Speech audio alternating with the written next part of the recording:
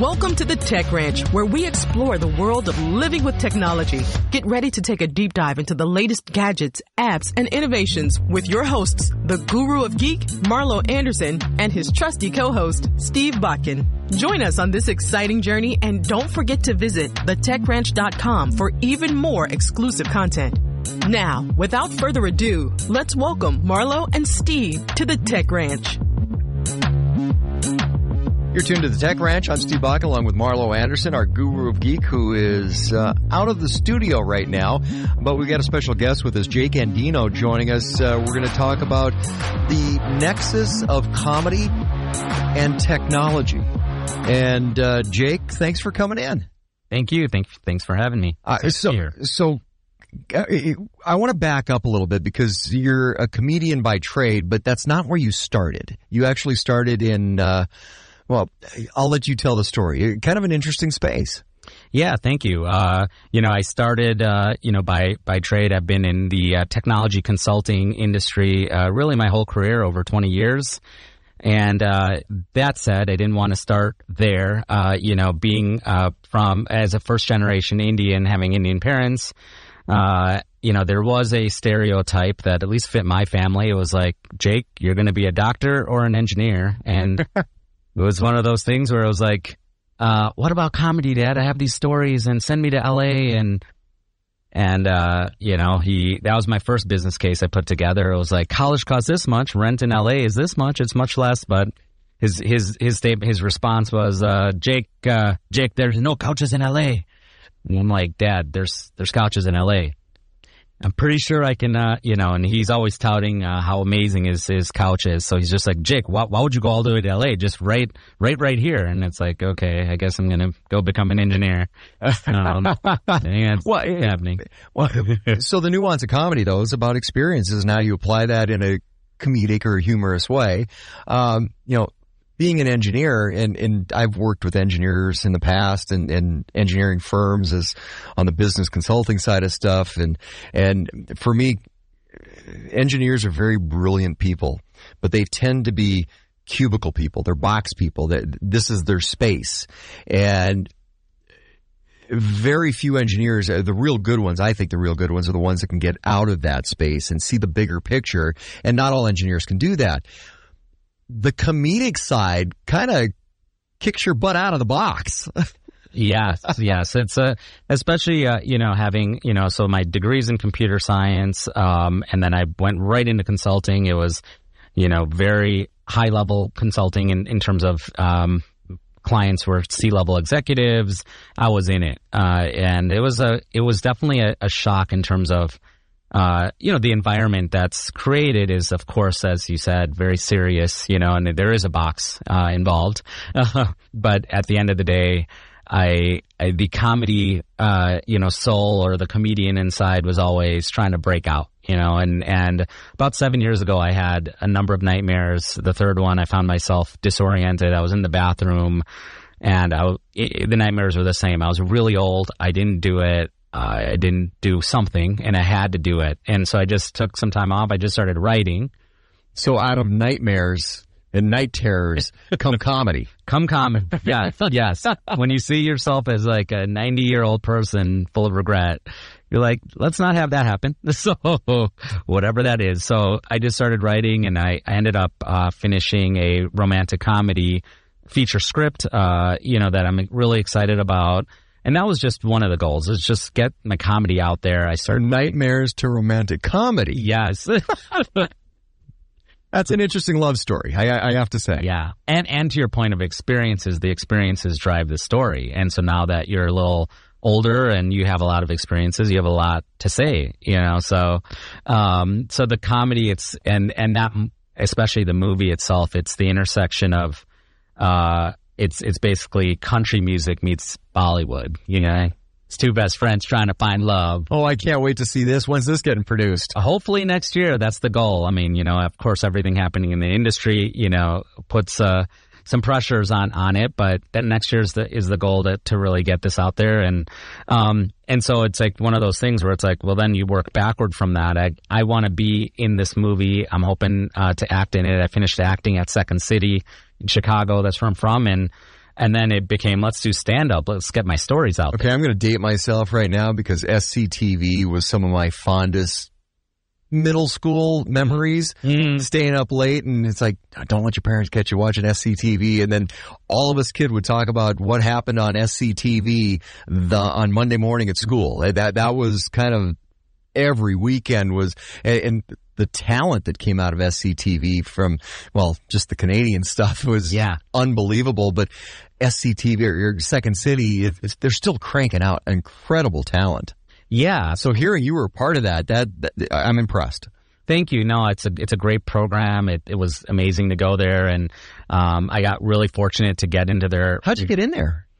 You up front, you can just take a number of classes. They're just available. But as you get higher through the program, you have to start auditioning, and one of the, auditions, I laid it out there. I didn't think I was going to get, I think they only let like 10 people into the program. So I got in, and then that was a second sign. The first sign was just my script started winning awards around the world. It's won at Barcelona. And so the script came before SCTV. They were kind of almost parallel tracks, and the script started winning. It got into the Austin Film Festival last year, which was one of the best weeks of my life. And then, I got into the big acting program. So then it was like, I got to get these stories out there, and I got a ton of funny stories and things that have happened to me. Think Three's Company, Jack Tripper, just an Indian version of that. The Bollywood version. Speaking of old school, that's as old, but and so. All right, so I have to ask you, Mr. Roper or Mr. Furley? No, we're going to stick with Jack. Oh, okay. Jack. I just asking. I was a Roper guy myself. I love Don Knotts, but Mr. Furley it wasn't the same. Well, Mr. Furley's facial expressions are legendary. True. I mean, and so I would have to, if I had to choose one of those two, I'll go with him. But yeah, and then then it was like, let's get into the stand-up world, and I really started performing and working on it, doing open mics and writing, and then I just saw a gap in the market. That's kind of where it landed, where it was like, it just feels like stand-up comedians, it's a growing field, and people are just kind of lost within it. It's just at least for me, experientially, I was just like, let's go to an open mic. Let's sit here. It's like you wait for a couple hours, you do the 5 minutes. Like, it's not connected. Everyone is just in their own wilderness trying to find their way. Kind of scattershot. Just throwing stuff out there. And that's kind of where, that's where I see a gap in the market. And that's where I started thinking about designing a platform. This was probably 4 years ago now, or 3 years ago now, a while back. And I just started kind of thinking about, how do I intersect those two, technology and comedy? How do I bring this field more to light? And think about the platform as almost, it's stand up in the palm of your hands. Essentially it's like the platform that creates the user experience that's built on technology, and using comedy to enrich everyone's lives. And that's where my past experience is in corporate America, where I'm not saying there's a censorship, but there is you got to be really careful with what you say. And I feel like that's increasing. And I do believe in being open, being honest, and let's have some levity in our lives. I think, I don't know, it feels like people could all use a laugh. Feels like there's an obvious mental kind of situation in the country as well. So I just want to use technology to bring comedy into people's lives, and just, let's just all have some laughs. So I want to get into the platform in a little bit here, but I'm still a little hung up on the SCTV side of things. Because seriously, and I don't think people understand, there's only a couple really legitimate working paths to comedy. SCTV is one of them. That's kind of the roll your sleeves up and you grind through. It's kind of that Midwestern sensibility. It's like, you're going to work. And then there's Saturday Night Live, and where those folks get to go. And then there's the stand-up, and those guys work you pay your dues climbing up that ladder. So you got to experience two out of the three pathways. Yeah, absolutely. I think, they're both, especially going through the acting program at Second City. I mean, it has its challenges of acting as its own unique field, where things are pre-scripted, but you're performing and you're really bringing a character to life. in the stand-up world, you are creating a character. You're the character. You are the character. And at some point, there's an inflection point of you finding your brand. It doesn't happen in the beginning. I don't know if I still even have it after 3 years. Could be 7 years. You can talk to the top comedians. They're probably still finding it. But at some point, there's a voice that... Well, I think they find it, but it's constantly evolving. So part of learning your craft is understanding how to continue to evolve. It's not... Because we've seen this in the past. You see the comedian and they're one-trick pony. That's their shtick. That's what they do. And they're pigeonholed into that. The really good ones are the ones who evolve and grow with that craft and they weave in and out and through. You take a look at some of the big comedians on television and in the movies, like a Robin Williams, and it was one of my favorites. But look at his career. Look how that career had grown. You take a look at Richard Pryor and how his career evolved. I think that's really the nuance of the craft is you learn how to evolve that character up on stage. Yeah, that's absolutely true. It's kind of, there's so many things that have to come together. There's obviously writing a joke. There is, a premise, a setup. Not writing is a joke, but writing a joke. Writing a joke, exactly. A premise, setup, punch. There's a construct of what a joke is. There's a number of laugh triggers and you get into those laugh triggers and and then from there you evolve into, okay, how do I actually perform this, right? And it's kind of the timing, the inflection points, it's all of that. And then through all of that, at some point, it's like, this is actually who I am here. There's a character that is starting to form and you're chipping away at this blob of clay. And at some point, you come out on the other side, you're like, that was amazing. You made a bunch of people laugh and there's a character. And then you start writing that character down and keep forming it. When did you first decide that I'm a funny guy, I want to go down this road? I would say 4th grade. Yes, 4th grade. Class clown? A class clown. We had to do a big presentation in front of the class, and it was one of those things that, other people did 1 line or 2 lines. I brought in a bunch of boxes, and I did a big presentation, and the teacher, it was amazing. The Tech Ranch. Noon. Get back to discovering the latest in technology with the guru of geek, Marlo Anderson. You're tuned to the Tech Ranch. I'm Steve Bakken, along with Marlo Anderson, our guru of geek, who's out of the studio at the moment. But we're talking with Jake Andino, comedian, former, is it recovering tech guy? Is that the proper term? I would say recovering engineer. Recovering engineer. Okay, that sounds good. Not to imply anything, but I'm implying something. So we're talking with Jake, who's a comedian. Written a screenplay, romantic comedy, all kinds of cool stuff. You've mentioned this platform, and I want to get into the platform stuff because through your engineering experience and your consulting and now the comedy that you've stepped off into, you kind of looked at the landscape and went, where can comedy go? With artificial intelligence and different technologies that's out there, where can you deliver comedy to the tips of your fingers? And there's something about going to a show it's magic. A good comedian, and I used to host a comedy club when I was in college, filling in, and I saw some great comedians, some of the big names that are out there. Oh. And there's some magic that's involved. Mm-hmm.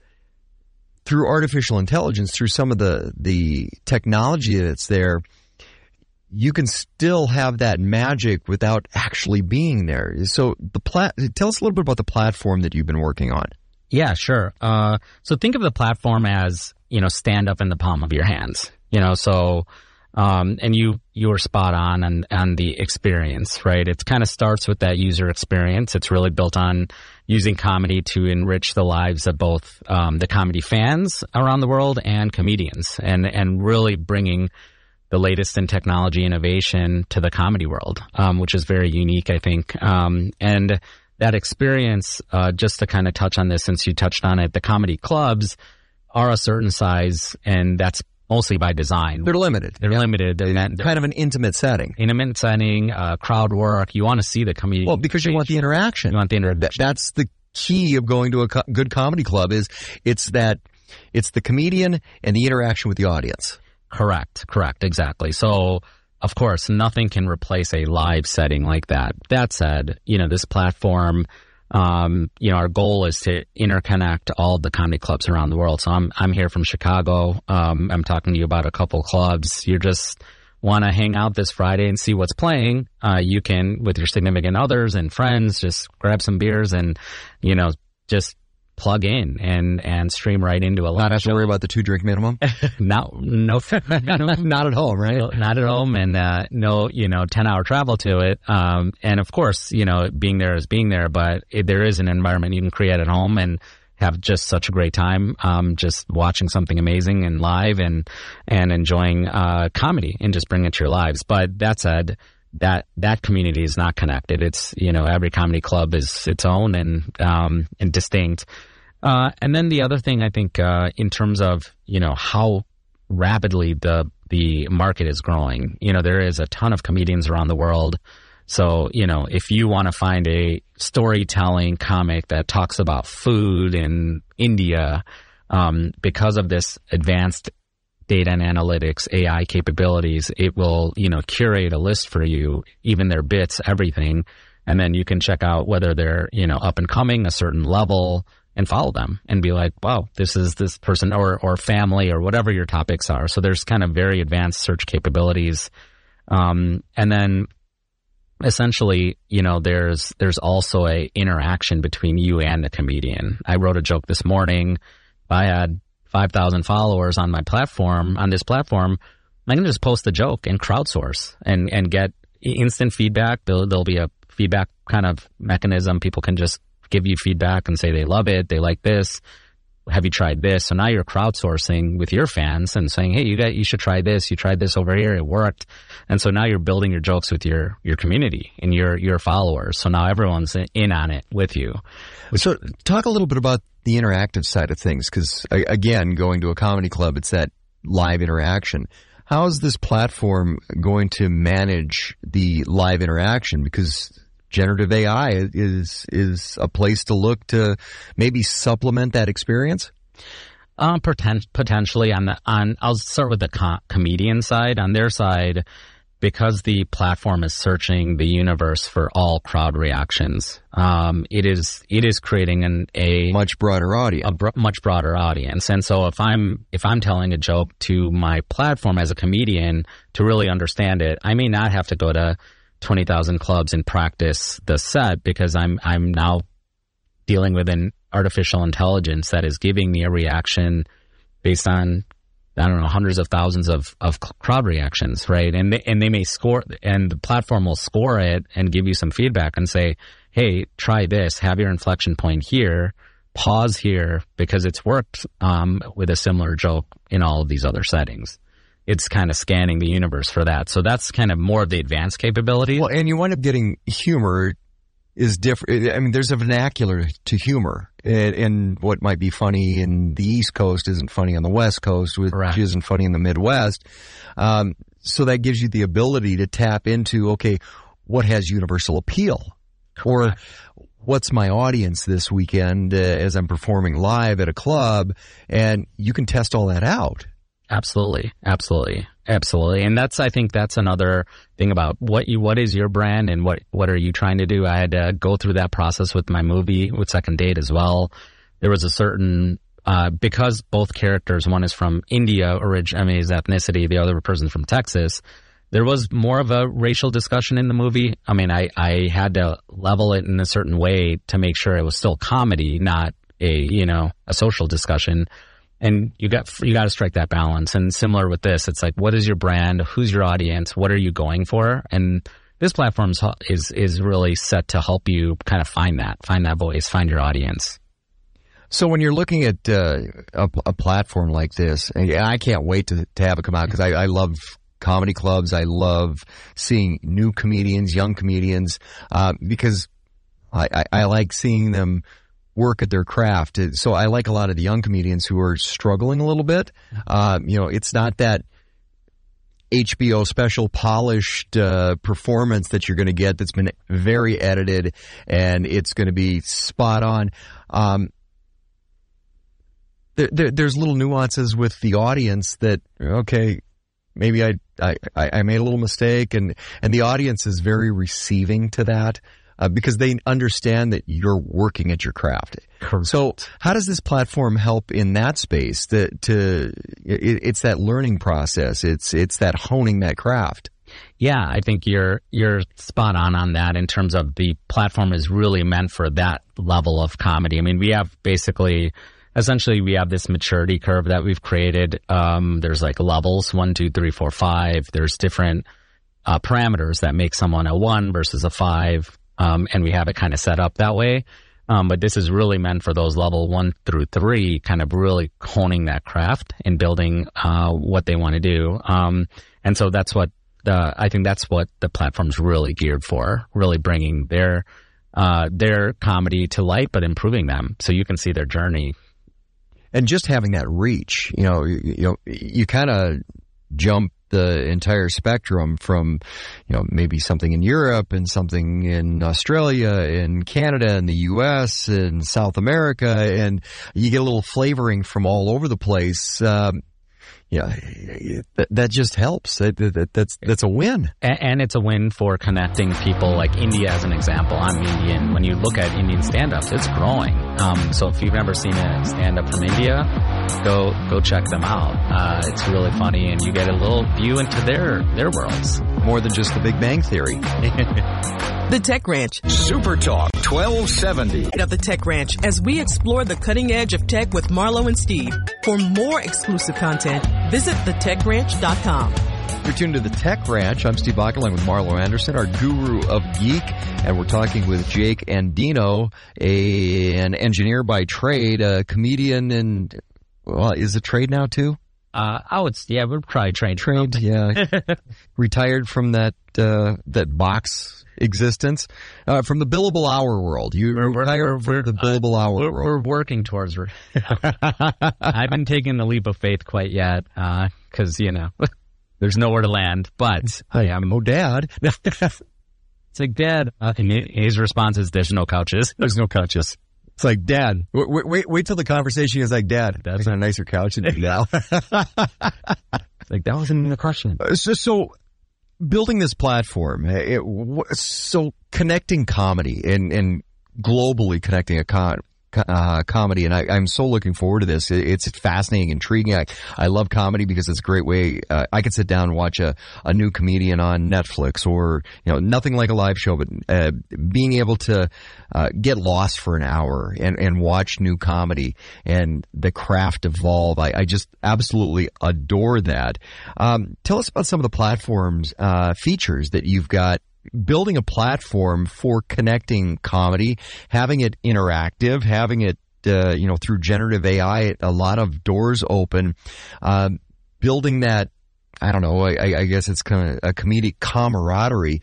With the platform, how are the nuances integrated in there that feature some of the things that you get at a live experience? Yeah, absolutely. I think, when we kind of think about the feature set, when we think of something that is more, from a comedian perspective, I mean, they first and foremost need to be able to interact, with the world. And so from that, they have to have the ability to create a digital storefront. As you said earlier in the segment, what's my brand? What's my voice? If you go to my digital storefront, you're going to know that pretty quickly, just because it is set up in such a way that within minutes, you're going to find the comedian, see their voice, have clips available. Buy merch, because comedians like it when you buy merch. But there'll be merch for sure, which is a nice capability. That's an easy plugin, luckily. So financial services, merch, and you'll just kind of get the latest. You'll get to see their calendar, where they're performing, all of that stuff. So you're basically invited into their kind of digital home, if you will, to meet them. And so the fact that you can search and find from the comedy fan side someone, and in a platform that's curated for comedy, I think that's the beauty of it. And like I mentioned, now you've met someone, maybe you haven't talked to a guy from India, grew up here, but a guy from India like me in a while. And so you go home tonight, you're like, hey, I want to find what was Jake talking about, in India. And you just suddenly have a universe of cool stories and things. And you're like, wow. And the thing I'm going to guarantee when we connect the universe like this through comedy, they're going to say, I have a similar story to that. I didn't realize that happened in China or India, or it's going to start, I think, breaking down some of the walls and some of the things that we see on the news and all of that stuff pretty quickly. Because people talk about music being universal. Comedy is universal. Is universal. Because it's about storytelling, a big piece of it, and how you adapt that to the audience and to your situation. It's the real life experience we talked about. It's like, Dad, I need to get off the couch because I need real life experience, right? Life experience, exactly. But that's a universal. It's things that everybody goes through. Mm-hmm. Everyone kind of we're all connected by our humanity, and that's the beauty of this. And I think from a comedian perspective, they have a rich feature set because, like you said earlier, if I'm a level 1, quote unquote, and I want to get to a level 2 or 3, there's steps that the platform itself is guiding you towards. Hey, you have to do a certain number of open mics. It gives you checklists. It connects to all the open mics in your city or wherever city you're in. It'll give you a calendar.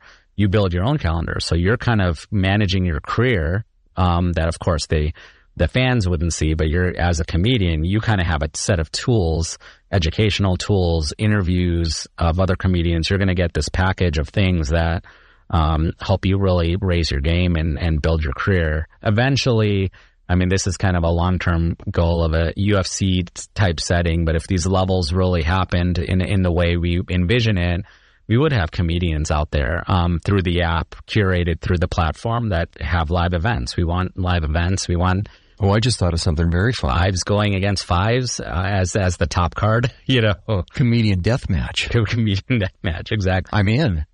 Sign me up. Yeah, and they wouldn't be sparring against each other, but we would have a very... Verbal sparring. But they would be able to do their sets and... everyone's going to learn and get to vote and all of that good stuff. So that's what they get. And then, of course, the comedy fan gets the streaming capability. They get their own space, but they get to follow all their comedians. It's a social network. So it's just like your Facebook or other, Instagram. But so you can break it down through genre as well, or different types of comedy. It's like, okay, I like mother-in-law jokes. All right, here's a comedian or a bunch of comedians for mother-in-law jokes, or I like G comedy, or I like full-blown in-your-face comedy. So you'll be able to find different comedians that cater to that audience. Correct. So if you think of someone like Sebastian Maniscalco, he grew up in the town next to mine, the most famous comedian in the world, amazing. His father is the Italian background, so you want to kind of see some Italian kind of comedy or Italian ethnicity comedy, or you want to see his act outs, people that just do the performance. Some comedians are like Nate Bargatze is so chill. He's like, I don't know how to describe him. He's like a Jedi master. That's the only way I can.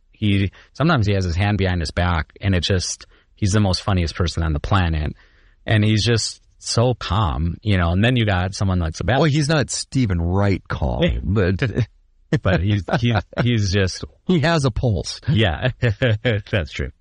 But then you have, someone like Sebastian who's just so animated, and so you can find anything you want from different countries through this platform and follow that genre, as you said. It kind of breaks down comedy very scientifically into what you're looking for, what makes you laugh, and that's the goal of the app. See, I think that's the cool part too, is you can tap into all the different countries. So it's like, okay, I like this type of humor. Mm-hmm. Okay, but what's that type of humor in India, or that type of humor in Germany or England? Because they all have a little different flavor to them. Mm-hmm. But being able to tap into that same thread, that same storyline, and that type of comedy, but there's a twist. Absolutely. There's a comedian, Rafi Bastos, who's Brazilian, who's now really making a splash in the U.S., but he's very famous abroad. But he's famous now, getting much more famous here because he's out here doing his thing. But through the platform, you're going to discover so many other people from different countries. And I think hopefully it'll be that amazing experience to just bring some laughs into people's lives. There's a lot going on there's some mental weight on many people these days, it feels like. So just need to, and I've seen that through corporate America. So I'm just like, let's try to use a platform to bring comedy to life. So with COVID, and a lot of people didn't get out to comedy clubs. A lot of people they kind of shut down and closed off their own lives, and you wound up seeing more social media stuff. Where do you see social media's impact on an art like comedy?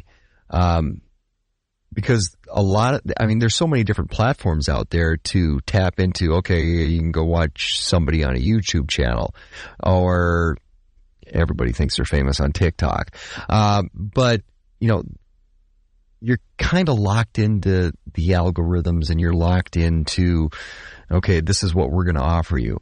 Your platform opens all that up. It blows the doors wide open. You can go, I'm going to go find this person or this type of comedy, and all these different options come streaming towards you. Yes. It really does attempt to put the power back into the user's hands. It's really about the user experience. Because I think a lot of the social media platforms, they've taken some of that power away from the user. Correct.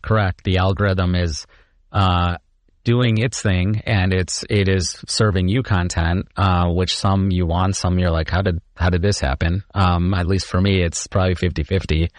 And of course there will be some serving of content on this, but it's more about the user's preferences that we would capture up front on what they want, what level of content serving they want, and all the way from 0 to 100.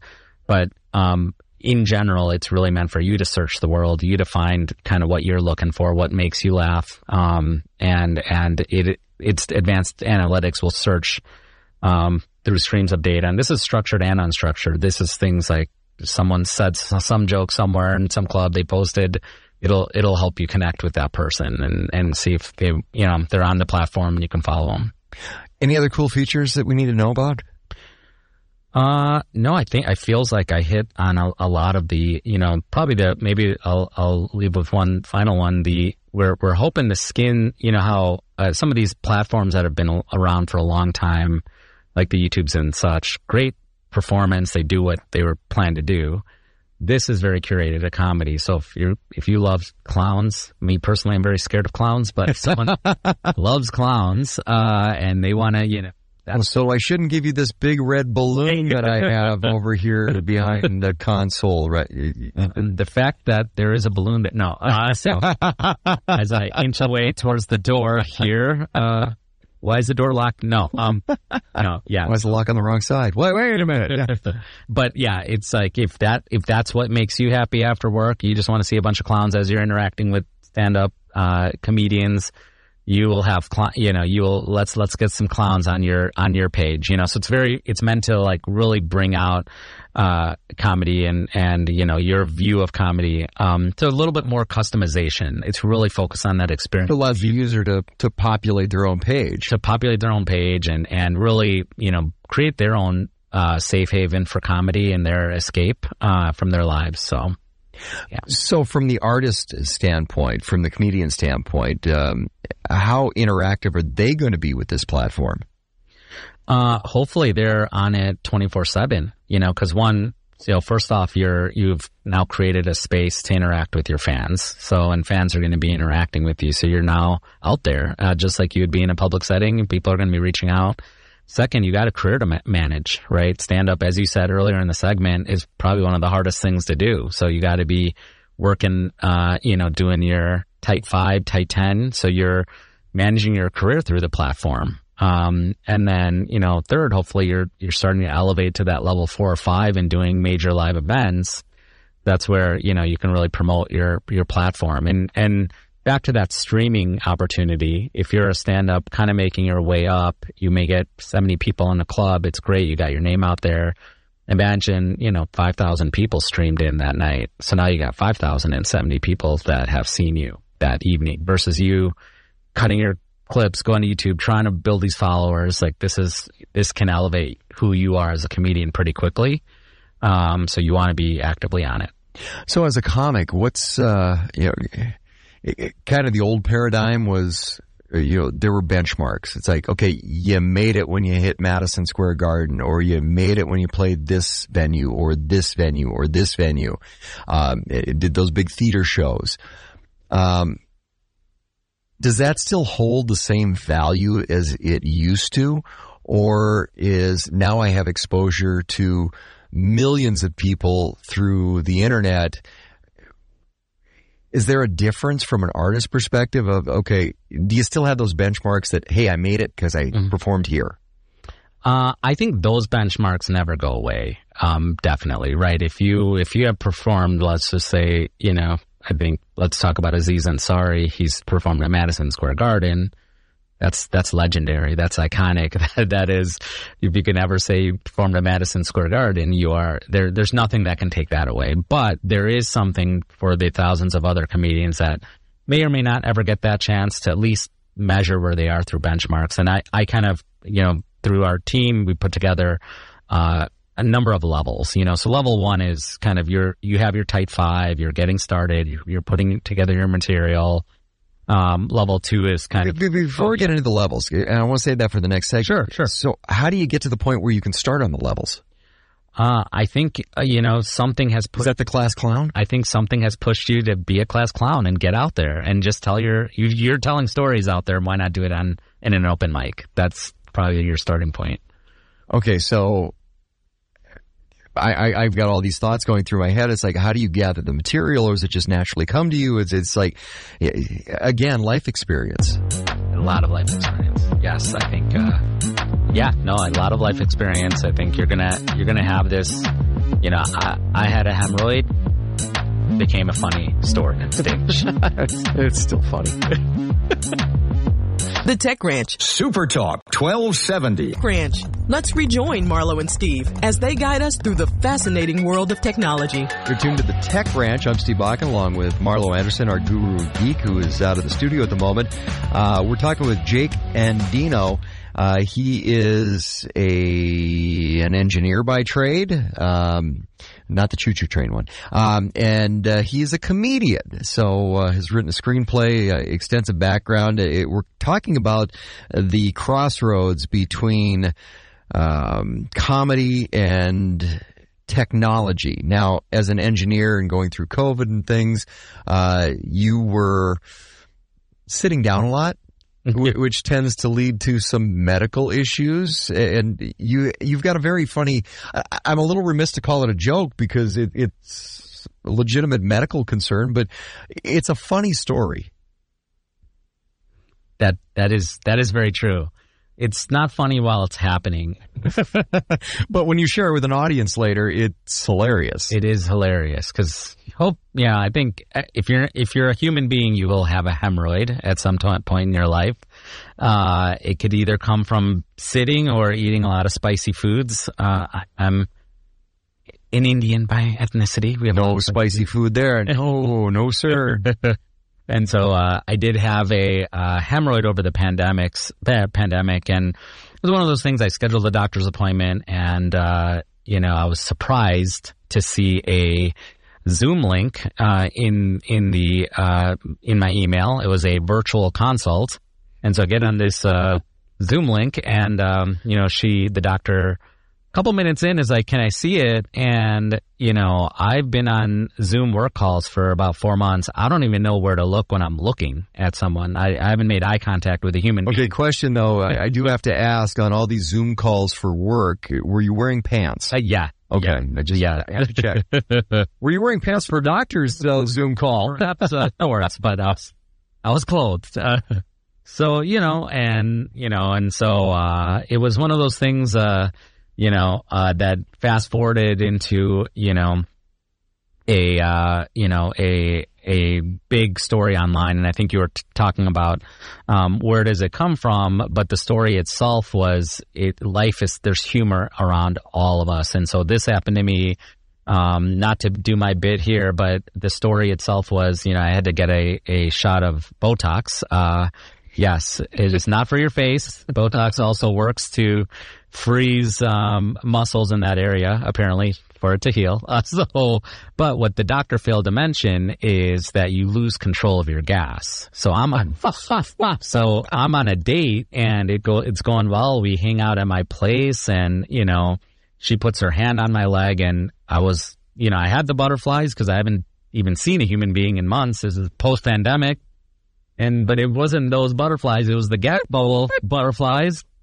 And, so the doctor fails to mention you lose control of your gas. So there's a couple things, you take for granted in life, like clean water, clean air, and that muscle that controls that. Sphincter control is very important area, and so this is what it looks like, kind of to use, every muscle in the human body to control the one you can. I'm using my trapezoid to close it. And so my date is like, what is going on here? So, yep, I'm still single. So unfortunately, did not get a second date? Did not get a second date. That's why I had to write the movie. And so, and it was very painful experience, both on not getting that kiss and of having an injury to your sphincter, if you will. Okay, so stories like that are what lead up to, okay, I've got funny things that happen in my life, and I want to go down the road of comedy. Now, you've developed different levels of kind of the progression of a comedy career. Correct. Yeah, I think, it was more because we wanted to break down from a platform, we're helping comedians. We have to understand, some metrics, right? The way to measure your performance or where you're at in a career, you have to develop some metrics. And I'm hoping personally that the metrics evolve over time and get built through the community. This is a starting point, just from my own personal experiences, but story becomes, hey, I've told this a few times and people are really loving it. People got a hemorrhoid. You got a hemorrhoid here. Don't try to kiss someone while you're at it, I guess. Because it could turn out poorly. And so then that becomes let me try this on stage, and you may just always have the itch, so go find your open mics. And is that another hemorrhoid joke? I had to ask. And so, so then you develop your type 5 and you're doing your type 5, and that could be just one story. And that's kind of your level 1. You're at open mics, you're telling, stories and jokes. Then, of course, you're understanding what a premise is, what a setup is, what a punchline is. You're kind of going through how do you write a joke? And you're inserting those jokes, because a story is a story, but sometimes a story is just the punchline. You got to have the jokes every 5-7 seconds, right, as you're telling a story to entertain the crowd. So now you suddenly build 10 minutes. You're at that level 2. Then you suddenly have almost 20 minutes, and you're coming out as an opener for other comedians and or you're even featuring. Now you're at level 3. And then if you're kind of getting at level 4, you are regularly at your circuit in your city. You're a feature every weekend.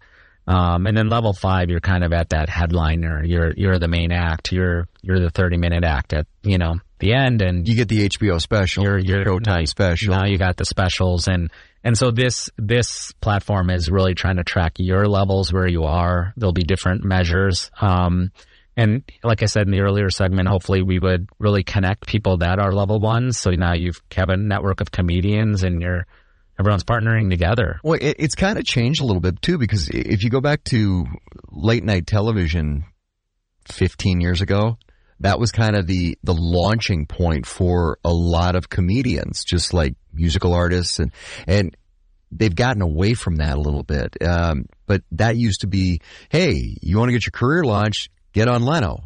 You want to get your career launched, get on Johnny Carson back in the day. That was kind of that, okay, we're going to push you out of the nest now, because if you can make it on late night television with one of these legends of late night comedy, then you've probably got a pretty good shot to make it. And that's where television careers started, and a lot of people had their jump off point. That's very true. That is true. And how's that changed? Because I don't see that anymore. I mean, I try to stay up and watch late night TV, but it's past my bedtime. But you don't see that launch vehicle in that form anymore. That's another space where your platform, your vehicle can fill another gap. Yeah, absolutely. And And I would say, that creating that network of people that are following someone, in this case, you mentioned Jay Leno or Conan or these, the legends of late night. They have a following, they have a platform, and you're on it and you are doing your set, and that is a launch pad. Absolutely. But now those channels have significantly increased. And those channels, because now other people that are in their own right, have a following and are famous. They have podcasts. You're on those segments and doing some stand up as well, or other places. That's where you're really kind of, now there's just so many more channels. There's just so what's after level 5? Is it, okay, I'm a TV star now, or I'm a movie star, or you're getting into the projects? Actually, after level 5, you'll never have a hemorrhoid again. So, it just stops. There's a lot of good stories that start with, hey, I've got a hemorrhoid. We're talking with Jake Andino. If you have any questions or want to suggest topics for future shows, visit thetechranch.com and send us your thoughts. You can also listen to past episodes and watch exclusive interviews not featured on the radio show. Be sure to follow Marlo and Steve on social media by clicking the links at thetechranch.com. Until next time, keep exploring the world of living with technology. The Tech Ranch. Supertalk 1270. From America's #1 travel radio show, this is your RM World Travel Minute. I'm Mary Carey. Thanks for joining me today. Imagine a bike trip from one coast to the other across our country on a safe and scenic paved pathway. Or imagine walking along a trail that clearly points out historic facts about the community the trail runs through. Well, the Great American Rail Trail, which is a longtime project of the Rails to Trails Conservancy, is underway in many American communities as you're hearing my voice today. The Great American Rail Trail is a series of paved trails that will connect America via 3,700 miles along 145 railroad trails and greenways. Just over 50% of the project has been completed, but many states and communities do have the plans underway for work to begin. This cross-country multi-use trail will span from Washington, D.C. to Washington State, passing through 12 states. If you want to see the full route and the progress, just check out railstotrails.org. There's a lot of fun and really interesting info there for you. And for more travel info, you can connect with us anytime at rmworldtravel.com. Until the next time, happy trails, everyone. This is the Pet Minute. I'm Steve Dale. A breakthrough for cats in pain. Next. Your dog loves going to the dog park and seeing his buddies. Maybe sometimes when you travel, he gets to hang out with friends at his favorite boarding facility. Social dogs like yours need more protection than most. By pairing Bordetella Protection, also known as kennel cough, with immunity against canine influenza, we can help ensure these dogs stay healthy. Merck Animal Health wants you to talk with your veterinarian about pairing up for protection with vaccines for your dog for kennel cough and the canine influenza virus. Don't wait. Vaccinate. Studies show our cats, especially our aging cats, are very likely to have pain, but they can be really good at hiding it, says Dr. Mike Petty. Every cat 10 years and older has some degree of osteoarthritis. So if you have an older cat, you just aren't seeing it. A new product can help, and the results have truly been amazing so far. Ask your veterinarian if Silencia is right for your cat. For the Pet Minute, I'm Steve Dale.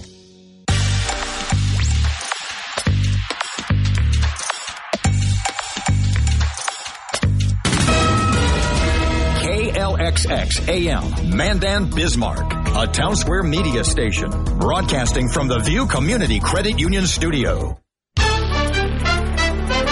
Here's the latest from ABC News. I'm Michelle Franzen. At least 1,000 people confirmed dead after the powerful earthquake struck in Morocco. A frantic search for survivors underway, with crews digging through the rubble. Several hundreds are recorded dead and scores more injured after a massive earthquake rocked several regions of Morocco during the night. Countless buildings collapsed or were damaged by the quake, including a mosque in the old town of Marrakesh. The death toll is expected to rise as search and rescue operations reach remote mountainous areas. Seismologists say that this earthquake is a rare event in this zone. Ibtisam Genfoud, ABC News, Marrakesh, Morocco. The G20 summit in India started today, the two-day gathering of of world leaders focusing on economic strategies and security. President Biden, along with India's Prime Minister Modi, introduced the Global Biofuels Alliance. The goal to help facilitate cooperation and create sustainable biofuels and invest in rail systems in developing countries like Africa. The president says the alliance is about laying tracks and also investing in the future. The world stands at an inflection point in history. A point where decisions we make today are going to affect the course of our future, all of our futures for decades to come. The president will also make a stop in Vietnam after the summit wraps tomorrow. In Pennsylvania, the search for escaped inmate Danilo Cavalcante is now in its second weekend. Police focusing on the Longwood Gardens area, a few miles from the Chester County Prison, where he scaled a wall. ABC's Morgan Norwood has more. As authorities look to close in, the prison guard officials say was in the observation tower the day Cavalcante broke out of the Chester County facility, now fired. Investigators say the 18-year veteran at the prison failed to see the daring escape, but surveillance cameras caught it all. Cavalcante scales a brick wall at the prison's recreation yard before eventually making a break from the facility. You're listening to ABC Supertalk 1270, Bismarck area weather. With your forecast, I'm Corey Hartman. For today, becoming mostly sunny. We'll see a high near 67 this afternoon. For tonight, mostly cloudy, lows around 49. 68 the high Sunday, 66 on Monday.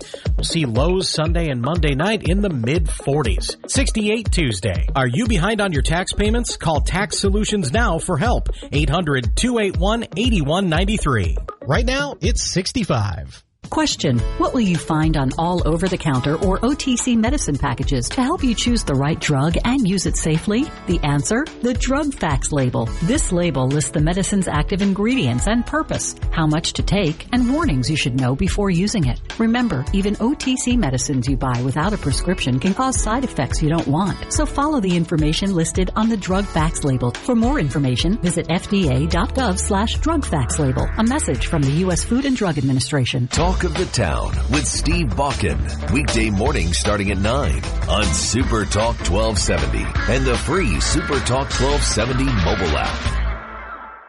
Portions of the following program are pre-recorded.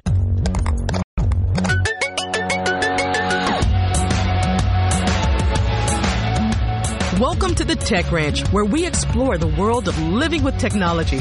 Get ready to take a deep dive into the latest gadgets, apps, and innovations with your hosts, the Guru of Geek, Marlo Anderson, and his trusty co-host, Steve Bakken. Join us on this exciting journey, and don't forget to visit thetechranch.com for even more exclusive content. Now, without further ado, let's welcome Marlo and Steve to the Tech Ranch.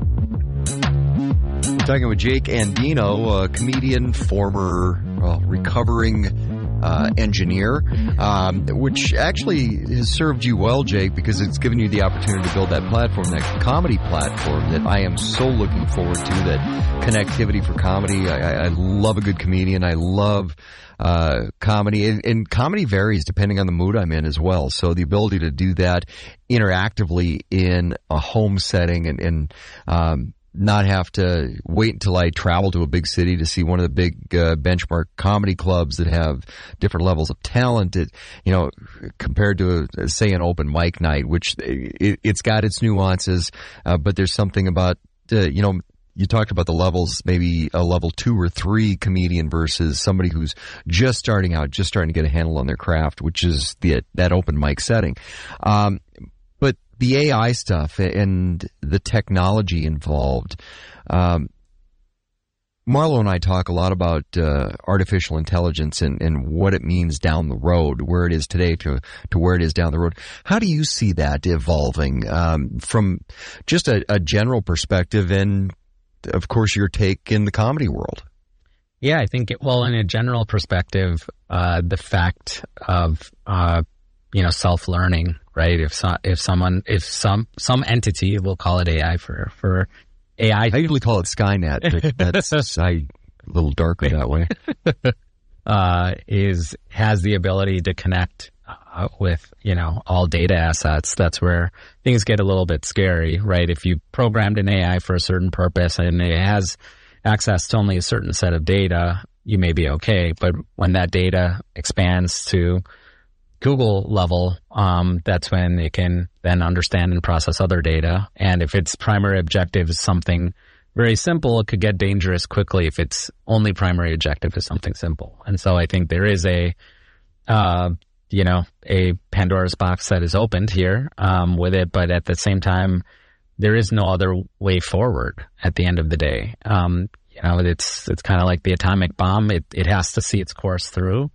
Not that I'm comparing the two. I'm having this vision of the atomic hemorrhoid in my head now after that joke.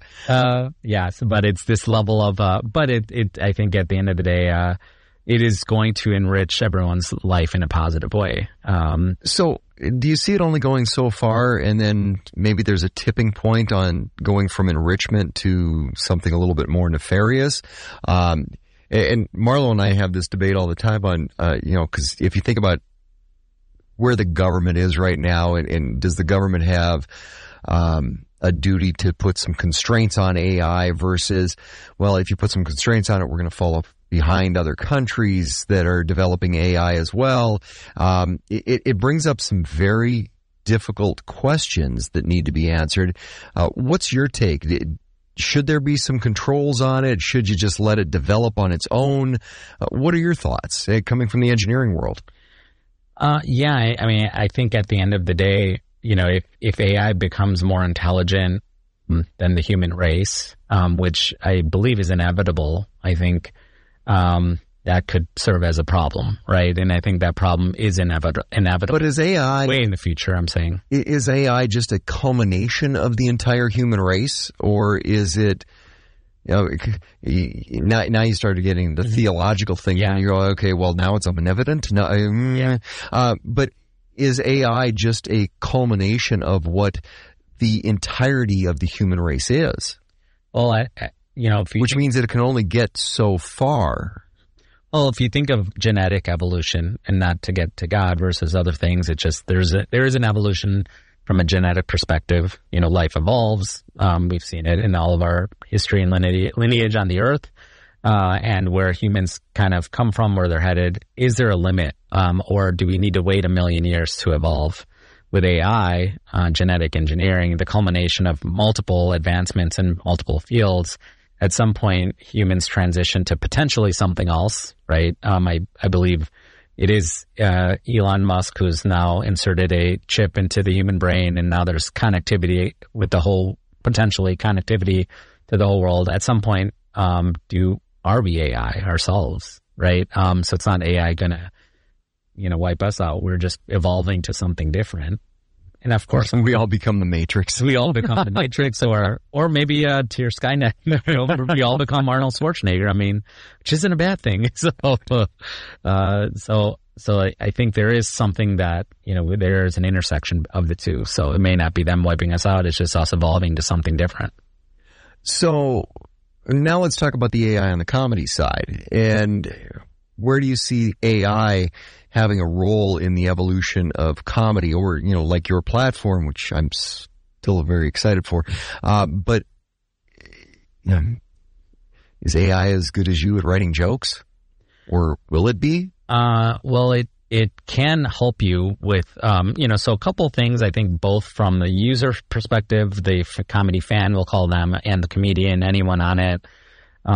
It is curated for comedy. So if you're texting with your significant other, or someone who you want to be your significant other, and you're asking it to give you some lines and jokes and fun things to say, it will help you, because it's meant to insert comedy into your life, wherever that may be. It could be, you want to add some punchlines to cooking instructions you're sending someone. It's meant for that purpose. So there is that level of interaction. Greater if the AI engine is scanning the universe, if you will, the earth, for all crowd reactions to every single joke, it is learning and understanding what makes people tick, what are those laugh triggers. And if you then perform to your digital twin, we're calling this the digital twin of comedy. It's your twin. Your twin is just more advanced because they've been everywhere you want to be, because as a human being, you can only be in so many places at once. And to test out your jokes, you only have so much time on the planet. In this case, you've now scaled that infinitely, right? Because you've been to Belgium. Even if you haven't been to Belgium, because you have an AI twin that's been to Belgium and has seen all the crowd reactions. And so you can do your 20 minutes to your AI digital twin and get reactions, get scores, and go, hey, based on everything that's out there in that country, this is what's probably going to work. This is where you got to have some inflection points and other things. So that's where AI can really enrich what you're doing as a performer. I'm just thinking about this whole twin thing. I'm like, God, I want to watch the football game. I don't want to go to that baby shower with my wife, and I'm going to send the digital twin. You need the human digital twin. Yeah, I need the human digital twin. That's what I need. Yeah. So with the evolution of AI, I mean, again, coming back to the question, do you let it evolve on its own, or should there be some constraints on it?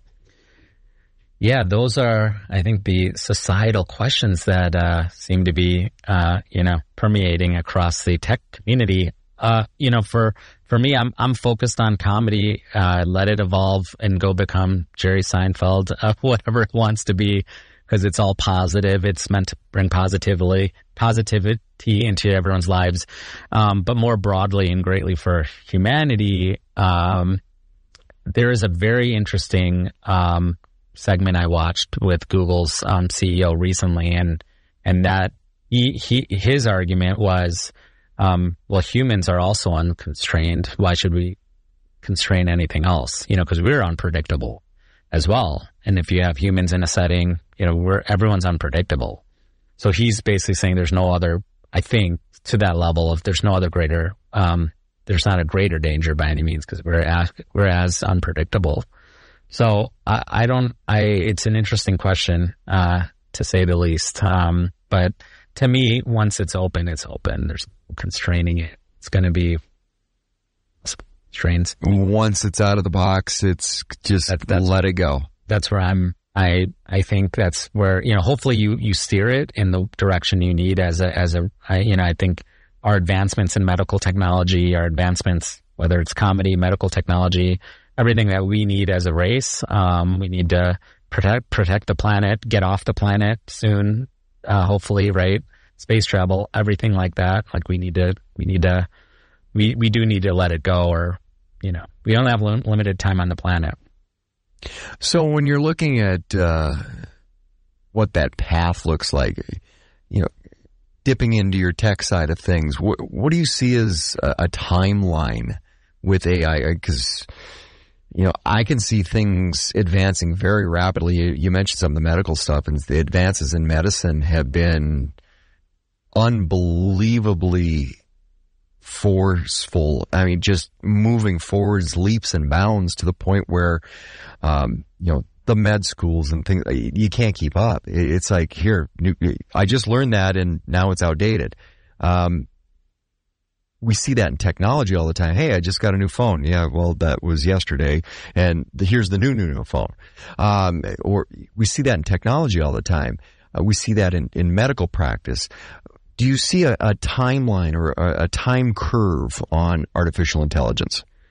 Yeah, absolutely. I believe in the next, it feels like to me with how rapidly it's here, right? The number of users that something like a chat GPT level AI has gained is exponentially faster. And it's learning from it exponentially faster than other previous platforms like a Google, et cetera. There's exponential growth. And so now at this point, if we think about the next, decade, it is going to be, we will be living in a completely different, set of parameters. So when you're looking at that paradigm shift, that advancement, what the timeline looks like, how fast we advance, my question is, because, depending on who you talk to, it's like we've maybe unleashed 10% of the human brain. I see some opportunities to unleash much more than 10% through artificial intelligence. What are your thoughts on that?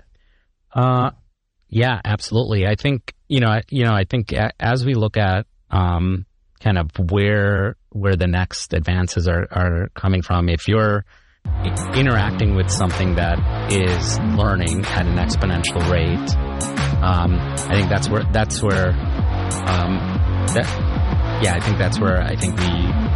So it could be more of a tool. It's more of a tool. I would say more of a tool, yeah. The Tech Ranch. Good Ranch. Let's rejoin Marlo and Steve as they guide us through the fascinating world of technology. We're talking with Jake Andino, comedian, reformed, I like that term, reformed, engineer. We're talking about the nexus of comedy and where it intersects with technology, and we're talking about artificial intelligence at the moment. Jake, when you look at artificial intelligence and we talk about it being a tool, so how do you see us utilizing artificial intelligence as a tool? Because I see where we were 3 months ago, where we are today, where we're going to be in 3 months or 3 days. It's evolving. So where do you see the usefulness as a tool to the human race? Yeah, so I think now that the construct is in place, it is constantly learning, so I think ChatGPT had a certain data set that it worked with in version 2. I believe version 4 is now out. And so as in the comedy world, that data set, whether it's, written, it's bits that are on stage, it's from movie clips, it is constantly learning what is generating those laughs. And so as that data set grows, it is an absolute tool, because then it's going to enrich the toolkit of the comedian, the toolkit of comedy fans trying to find those comedians. So all of your answers and responses when you're interacting with AI for comedy, the answers get more and more surgically curated, if you will, because the tool set, the data set is so much larger. So I think in the next 5 years, that data set's going to grow, exponentially. And then you're kind of dealing with someone that, an entity, if you will, a comic entity, hopefully, that can really respond to almost anything, any joke you're writing, anything you're putting together. So I'm a big fan of movie one-liners. I love movie one-liners. I love quoting movies. Some of the best comedy gold out there. I would love to know them all. It's like Rolodex, boom. Can AI help with that? Is that where the interactiveness with almost like educating the audience, I guess would probably be the best term, or the best phrase is if the ability to, as a comedian, utilize AI for your craft, but then educate the audience in what you're doing as a performer. There's a crossroads there. Mm-hmm. Yeah, so I have a joke about vaping. I kind of hate how popular vaping's become. It used to be like fun when you just had a cigarette dangling from your mouth. Now these kids are taking a puff out of a USB port. And it's like, what are we doing here? And there is a one-liner that I'm kind of working on stage. It's kind of, imagine, Clint Eastwood in the movie where he's just like, go ahead, make my day. Then he pulls out a vape with a unicorn sticker on it and puffs on it. Like, the whole movie was the same. The whole movie was acted differently. A pack of chihuahuas would have came and mauled Clint. They would have killed Clint in the movie, And so speaking of these kind of one-liners, yes, AI, I think, it can curate all the one-liners for you. And I needed a one-line that would really had that impact in that joke. And to me, I did a lot of research. I tried to find, Arnold Schwarzenegger or others where there's a confrontational moment where then you can insert this unicorn stickered vape that the person pulled out. To have ruined his... I'll be back. Pull it out. Yeah. Not the same effect. Not the same effect with the unicorn vape. So unicorn sticker vape. So that's one just real example of where, you kind of said something about a one-liner. I actually needed a one-liner. But to your point, in the general fan public, so that's for comedians, because they intersect movies quite a lot with one-liners and such.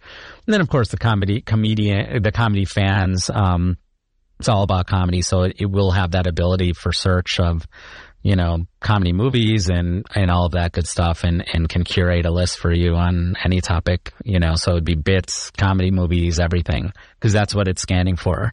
And it's enriching its data set to really serve you in your query. So going back to your platform for a little bit, the ability to, kind of warehouse all things funny. It is, yes. And more importantly, it's compiling and curating what you're searching for, whether it is a comedian, whether it is a one-liner, it's an answer, you've asked something, whether it's, hey, I really like this girl, this is our interaction so far. It's curating everything else out there to help you, come up with that one joke that's just going to maybe land with this person. I'm guessing it would tell you, don't say, hey, I've got a hemorrhoid, and don't pass gas, right? Don't pass gas, exactly. It's like, Jake, I know you want to say this, but, ... Well, this may work. And we all have that little voice in the back of our heads like, don't say that. There's some things that you should not say out loud. Maybe AI, the voice of reason, a little bit. And this platform is meant to curate the world of comedy, right? And there's other things you can ask. There's Siri out there and other platforms, and I'm sure there's some fun stuff it will tell you. But we're really trying to gear towards comedy, punchlines, and funny things. So it does end up becoming somewhat of you. It could become your personal comedian best friend, if you will, because you're interacting with it in that sense. You're interacting with the platform to escape from all of your mental stresses, everything going on at work or anywhere else, and you get on the platform. That's what it's meant to do. Does it become what you're stating? I think so. At some point, you're going there to have a fun time. You want to see clowns on the background and people talking about hemorrhoids and, everything else. Let's go. I want to be with my best friend in my playground, Mel Brooks once said, it's like, never underestimate the value of a good fart joke. Yeah, absolutely. It's true. It really is. But it's also the timeliness. So timing is everything. In comedy, timing is everything. Do you see AI picking up on the timing side of that, or is that more of a human nuance?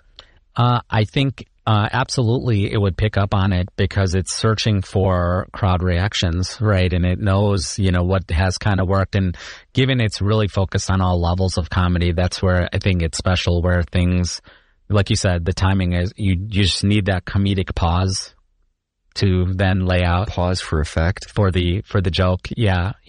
I have a one-liner where, when I was 6, my parents sent me to India for, my dad did, to be the perfect mix of American and Indian, if you will, from East India. And so, I... Is that the right or the wrong side of the tracks? Right?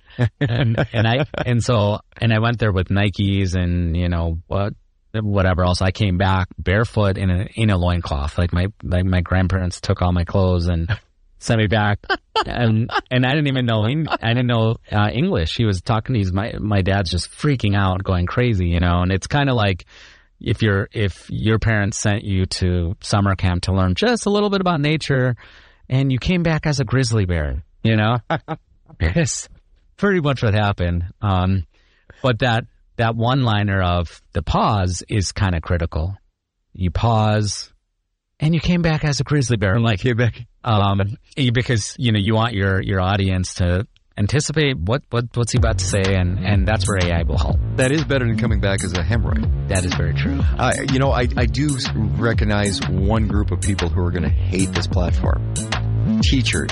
You're going to create a whole lot of class clowns. The Tech Ranch. Supertalk 1270. Technology comes alive. Let's dive back into the conversation with Marlo and Steve. And don't forget to check out thetechranch.com for more. You're tuned to the Tech Ranch. We're talking about the intersection of comedy and technology. and we're talking with Jake and Dino. Marlo out of the studio at the moment, but Jake, I wanted to come back to your movie a little bit. We talked about it earlier, and you've written a screenplay. It's a romantic comedy which stemmed from your night terrors and nightmares. Yeah.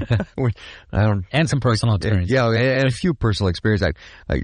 Not the terrors and the nightmares coming from the personal experiences, I hope, too bad. But no, yeah. I'm still a little fascinated on the thread going from that to, hey, let's write a romantic comedy. But it's an interesting intersection as well, because you're marrying some different genres that, okay, they're so different that it's probably going to work. Yeah. Well, it's called Second Date. Second Date, yeah. Second Date, yep. So I went to Iowa State for college, and I grew up in Chicago. Born in India, but grew up in Chicago. Came here when I was a baby, but went to Iowa State. And in Chicago, we're not exposed to country music, I would say, unless you know where to find it. And now I do, of course. But as an 18-year-old, I'll never forget. There was Shania Twain was in town, and people were like, "Oh, you got to go to this country concert." And I was like, I'm from Chicago. Who's Shania? Yeah, exactly. We're not doing that. Never heard of it. I don't even know what country is. And I got to say, that would take 4 to 5 minutes into that concert, I was like in another world. I was like I was blown away of like how happy I was.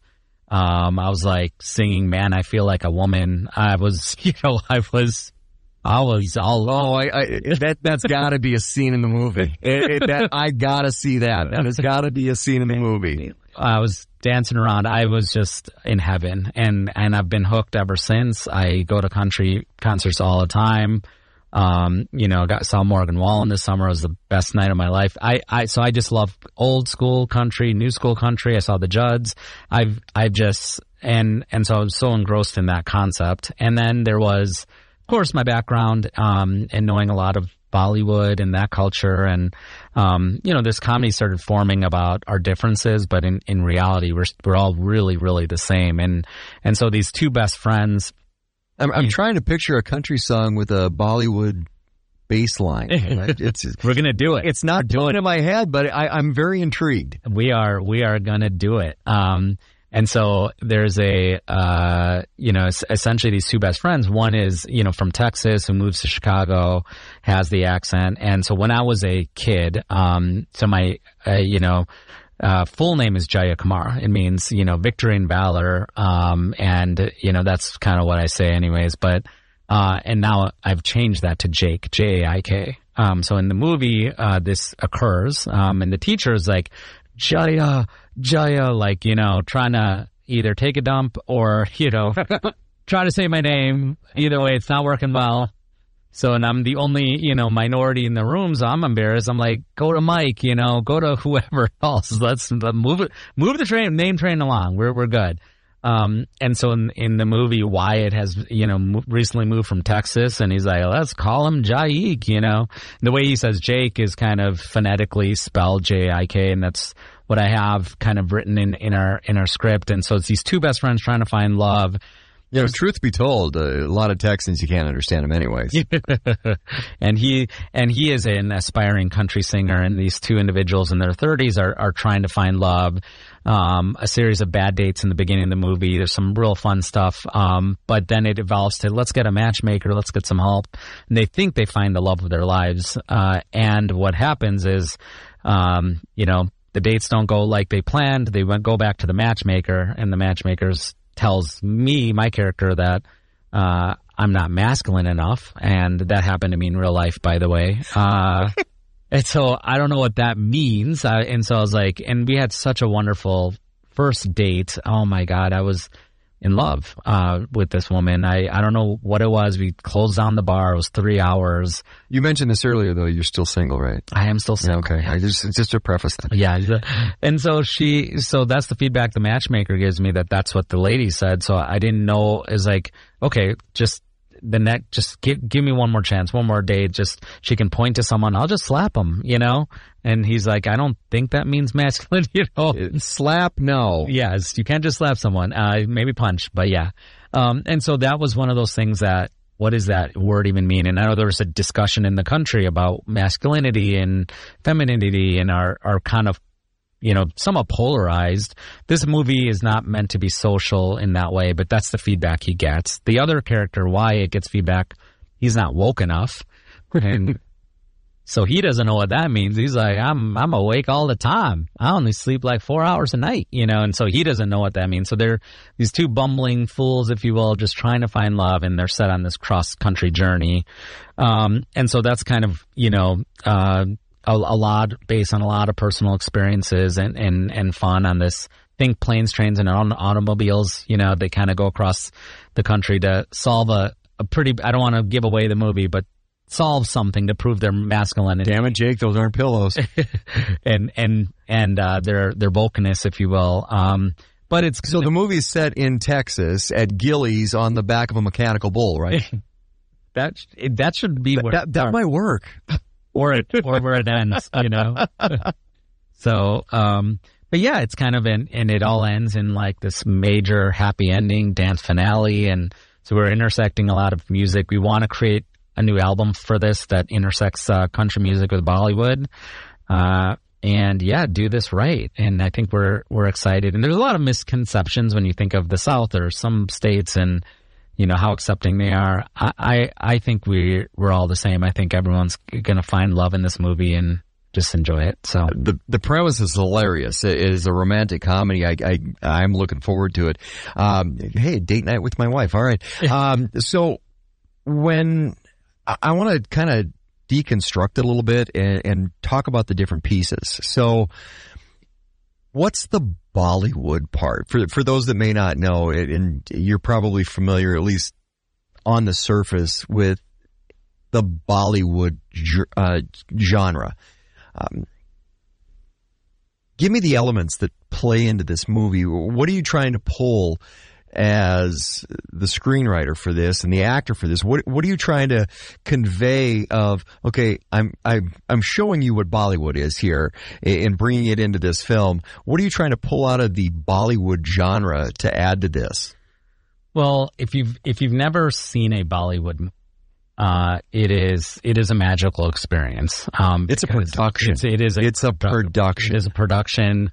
There's typically new music that's released with the movie, which may have happened in U.S. history in the classical days of the 60s, where there's, you know, My Fair Lady and other maybe new music that came out with the movie, but they have continued that tradition of you're kind of getting new music. So you're not only it's like the Pretty Woman soundtrack. Yes, you're not only seeing exactly because we don't do soundtracks. Exactly, that's the problem. Or like Top Gun. Yeah, Top Gun and movies don't come with soundtracks anymore, because that's one of the things I think, because albums to me and soundtracks, they told a story. And with movie soundtracks, it was in conjunction with the movie and you could follow that story through. That all changed because of the digital download age. Everything's immediate. Everything's right here. You're not going to get that full story that an artist is trying to tell. So I'm very excited you're trying to bring that back. Yes, absolutely. Because that's a Bollywood thing. That is completely a Bollywood. They didn't lose that in Bollywood. Yeah, they have a lot of new music, and we're trying to create new music for this that kind of brings, whether it's a country song or a Bollywood song or a combination. The other Bollywood, country Bollywood, still trying to countrywood. I guess or countrywood. Yeah, and so that and. Is it even possible? We're gonna discover that during this process. Not only that, but dancing, Bollywood brings to life. Now I'm trying to figure out how to two-step to a Bollywood song. Yes, think of the dancing as well. They do this kind of screw the light bulb move where they kind of have to screw a light bulb and to mix that with some two-step, and now we got something fun. You know, put a little sawdust down on the floor, good to go.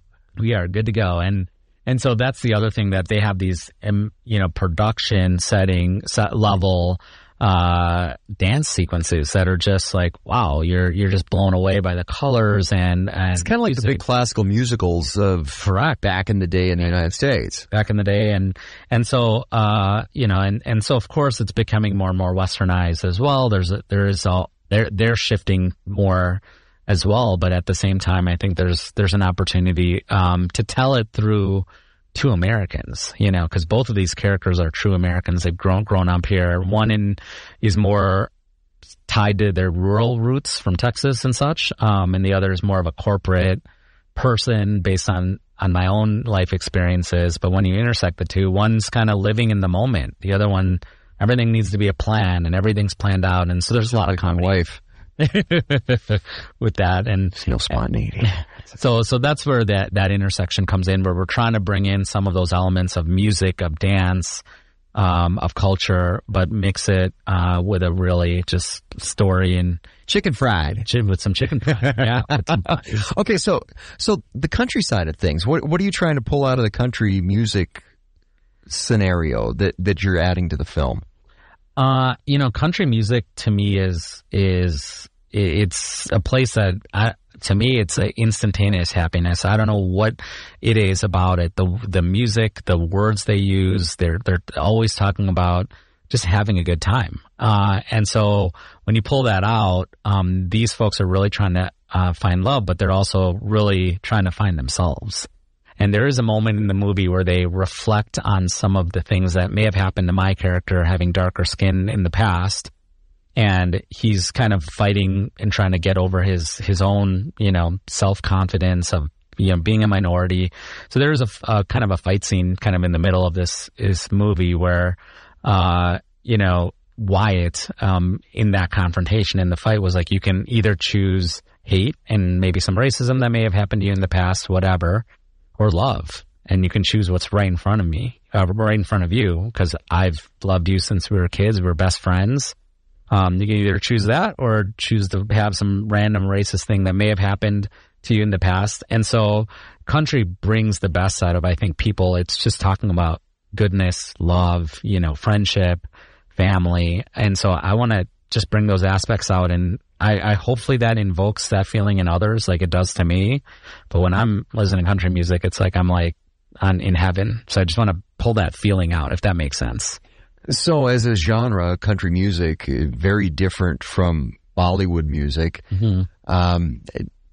What are your thoughts as far as mixing the two? Because I'm thinking if done correctly, then you're going to come up with a new genre. Because I don't see the marriage, and you might prove me wrong, but I just see something new. It could be something new, which I guess is by definition a marriage, right? It's like you're kind of unifying the best of both parts to create, this union, and hopefully we can pull it off in a way. And it's not like every song is going to be that. There's going to be just we're hoping very true country music. It's set here, so it's more U.S. based. It's going to be more heavily on the country U.S. side of things, I would say, the movie, but there will be some unification in at least one song that we can try to marry the two and bring it all together. So will that be Shania Twain or Morgan Wallen on your soundtrack? Maybe both. Hopefully both. And it's not created yet, so I don't know. And that's the beauty of art, right? It's kind of, there's a quote, I think it's, Meryl Streep says, you take your broken heart and make art. And that's what I try to do in this movie with, as I said, with my experience with that one date. My heart was broken. I would have to say I had some moments after that, and that. Well, art imitates life. Art imitates life, and and that's what country music does too. It kind of, a lot of the music talks about, broken hearts, and you just kind of bring that, feeling into other people's lives of it. We'll be okay. We'll be okay. Let's have a laugh. We can still find love. There's still hope, and that's what it does. And I'm hoping the intersection of the two kind of bring two groups together that have never have enjoyed each other's. Two different worlds, but, we all have a common thread, right? Correct. Which is love, right? So. And, the universal language of comedy. So, it's interesting to me that romantic comedy is kind of an art form of itself. So for you, for a first project, trying to dip into that, kudos to you. And by the way, I won't charge you for the opening scene that we're going to see set in Gillies on the back of a mechanical bull.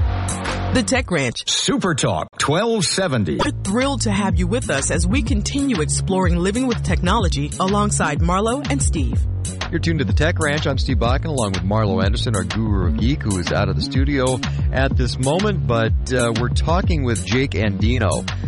He is a comedian. We're talking about a screenplay, actually, Second Date, and the intersection of artificial intelligence and AI and comedy and how they all play together this afternoon.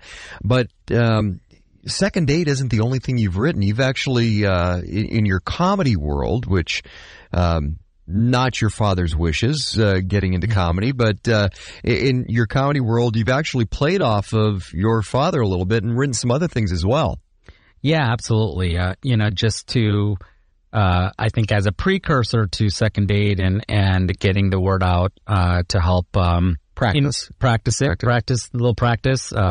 hopefully cast it with the right characters from both Bollywood and Hollywood, and also find the right independent investments for this movie or funding for it. I had to kind of create a lot of other comedies. Not had to; those are all part of my stand-up, anyways. I just kind of created a bunch of short films. I'll call them short comedy clips. They're 7 minutes each, roughly, and I got about 7 of those. And then I have that I'm planning to film in this February 2024. And so I have about 7 short sketches, all my stand-up, all my stories. I have probably, an hour or 90 minutes of stand-up. And then I have these things called these dad clips, if you will. And my dad's a very entertaining character. That's the short of it. He has a lot of fun characteristics. He's kind of the king of useless facts, but they'll be thrown in your face when he needs to in an argument. Kind of the king of his couch? King of the couch, yes. So very entertaining in our conversations. I just wanted to immortalize those because after you're out of the heated battle, you are laughing. You're just like, wow. And I think everyone can relate to having whether it's a parental figure or someone that they get in these arguments with. And they all start the same. They're a simple topic. Then they end up somewhere vastly far away from where you started. And it's in the middle of it. You're like, what are we talking about? I don't even know why we're here. Like, what are we talking about? Because you don't even know where you started. And then how did that thread get over there? How did we even get here? What are we talking about? And then we kind of, and then he has the king of, useless facts. He's very careful with his money. There's all these like little quirks to his personality that just adds to, this and a couple examples of this. One, unfortunately, one of, a dog I've had for about 7 years passed away recently. So we had to, so it was an instant, I told him about it, but it instantly went into, what happened? And so I said, I took him to the ER and he's like, dogs have an ER? I'm like, well, I mean, yeah, they do. I mean, this, he's like, how do they do triage? It's like, I don't know. I don't know how they do triage, I don't think they base it off anything else, like the coats or other things that, he's like, wouldn't the birds go first? I'm like, why would the blades go first? He's like, well, they were here first. I was like, well, what do you mean they were here first? And it's like, well, they're related to the dinosaurs. I'm like, we're not treating a Tyrannosaurus Rex right now. It's a freaking Shih Tzu, it's a freaking Shih Tzu. So it's like one of those things that just kind of escalates to this crazy place.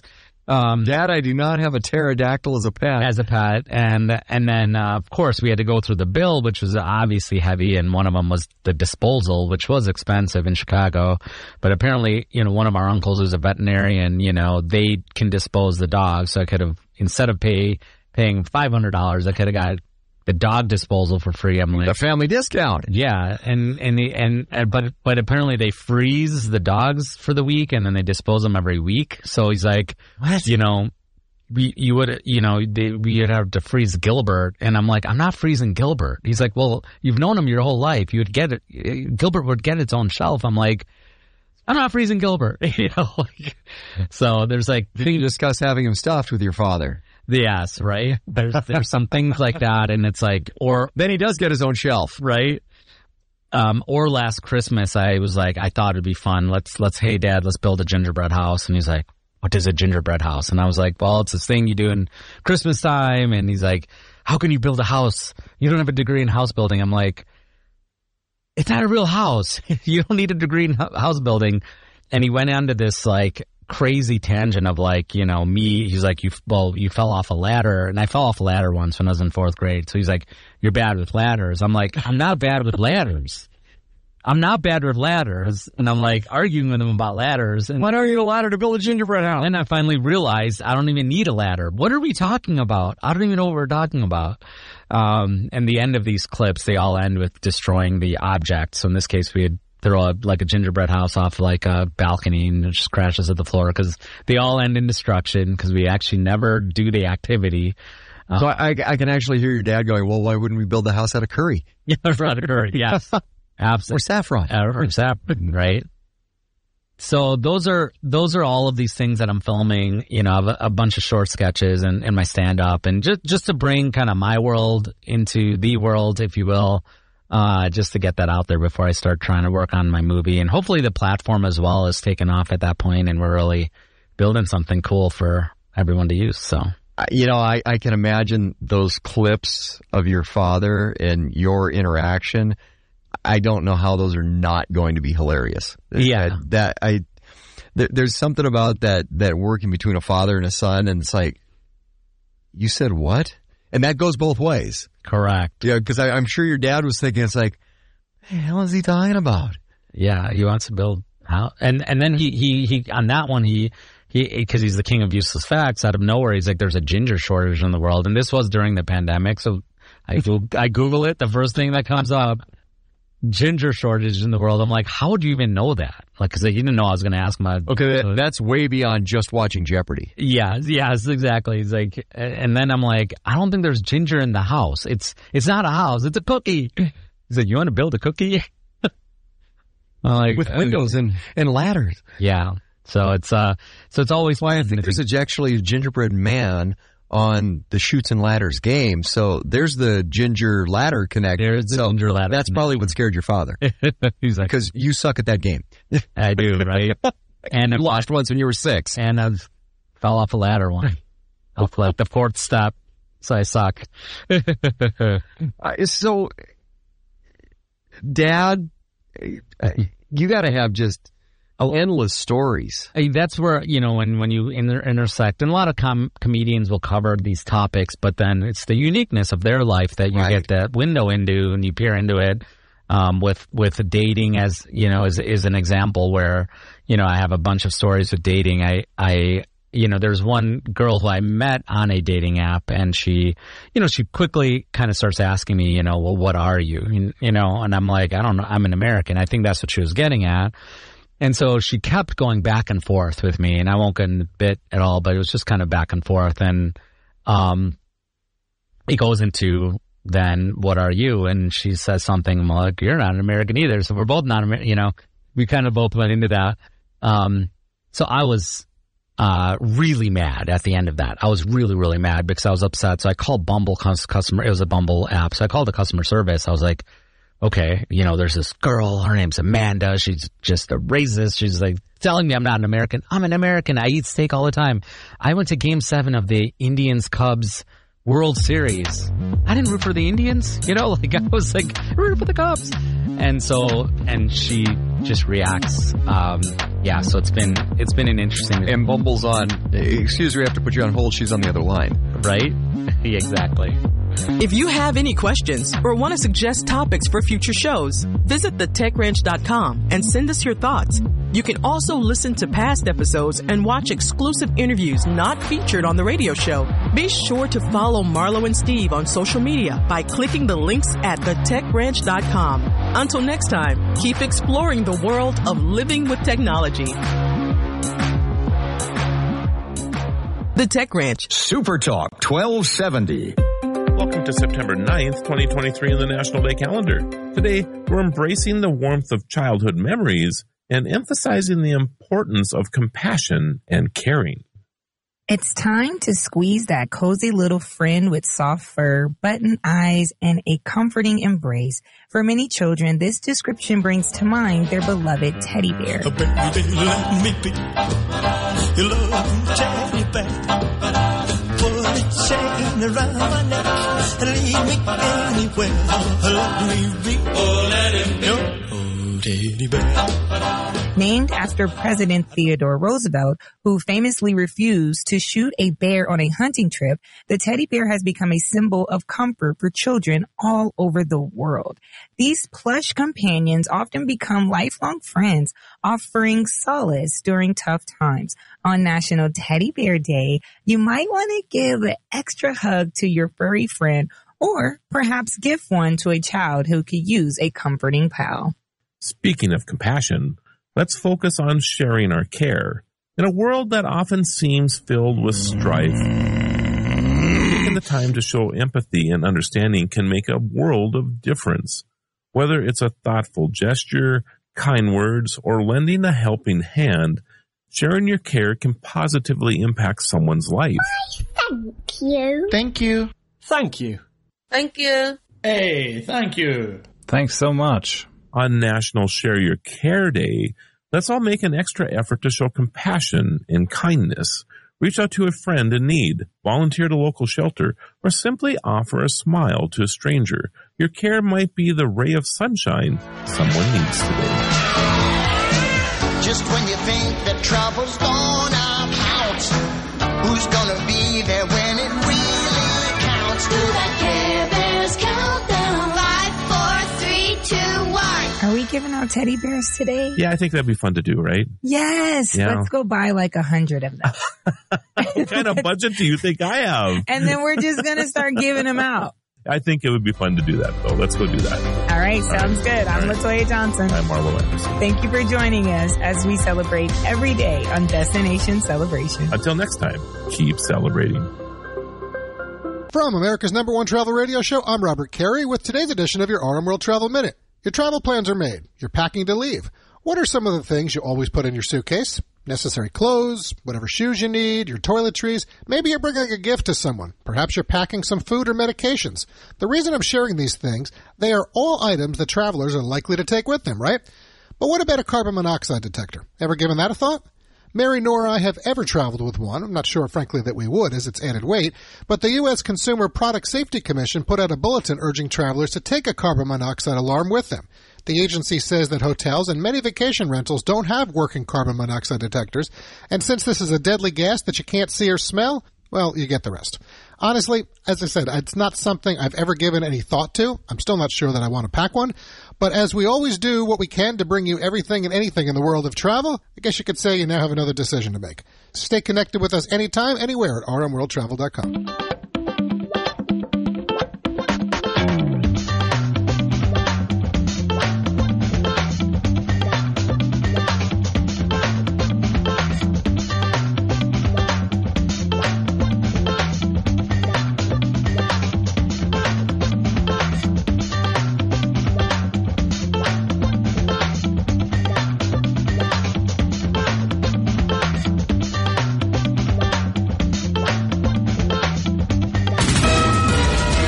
KLXX AM, Mandan, Bismarck, a town square media station, broadcasting from the View Community Credit Union Studio.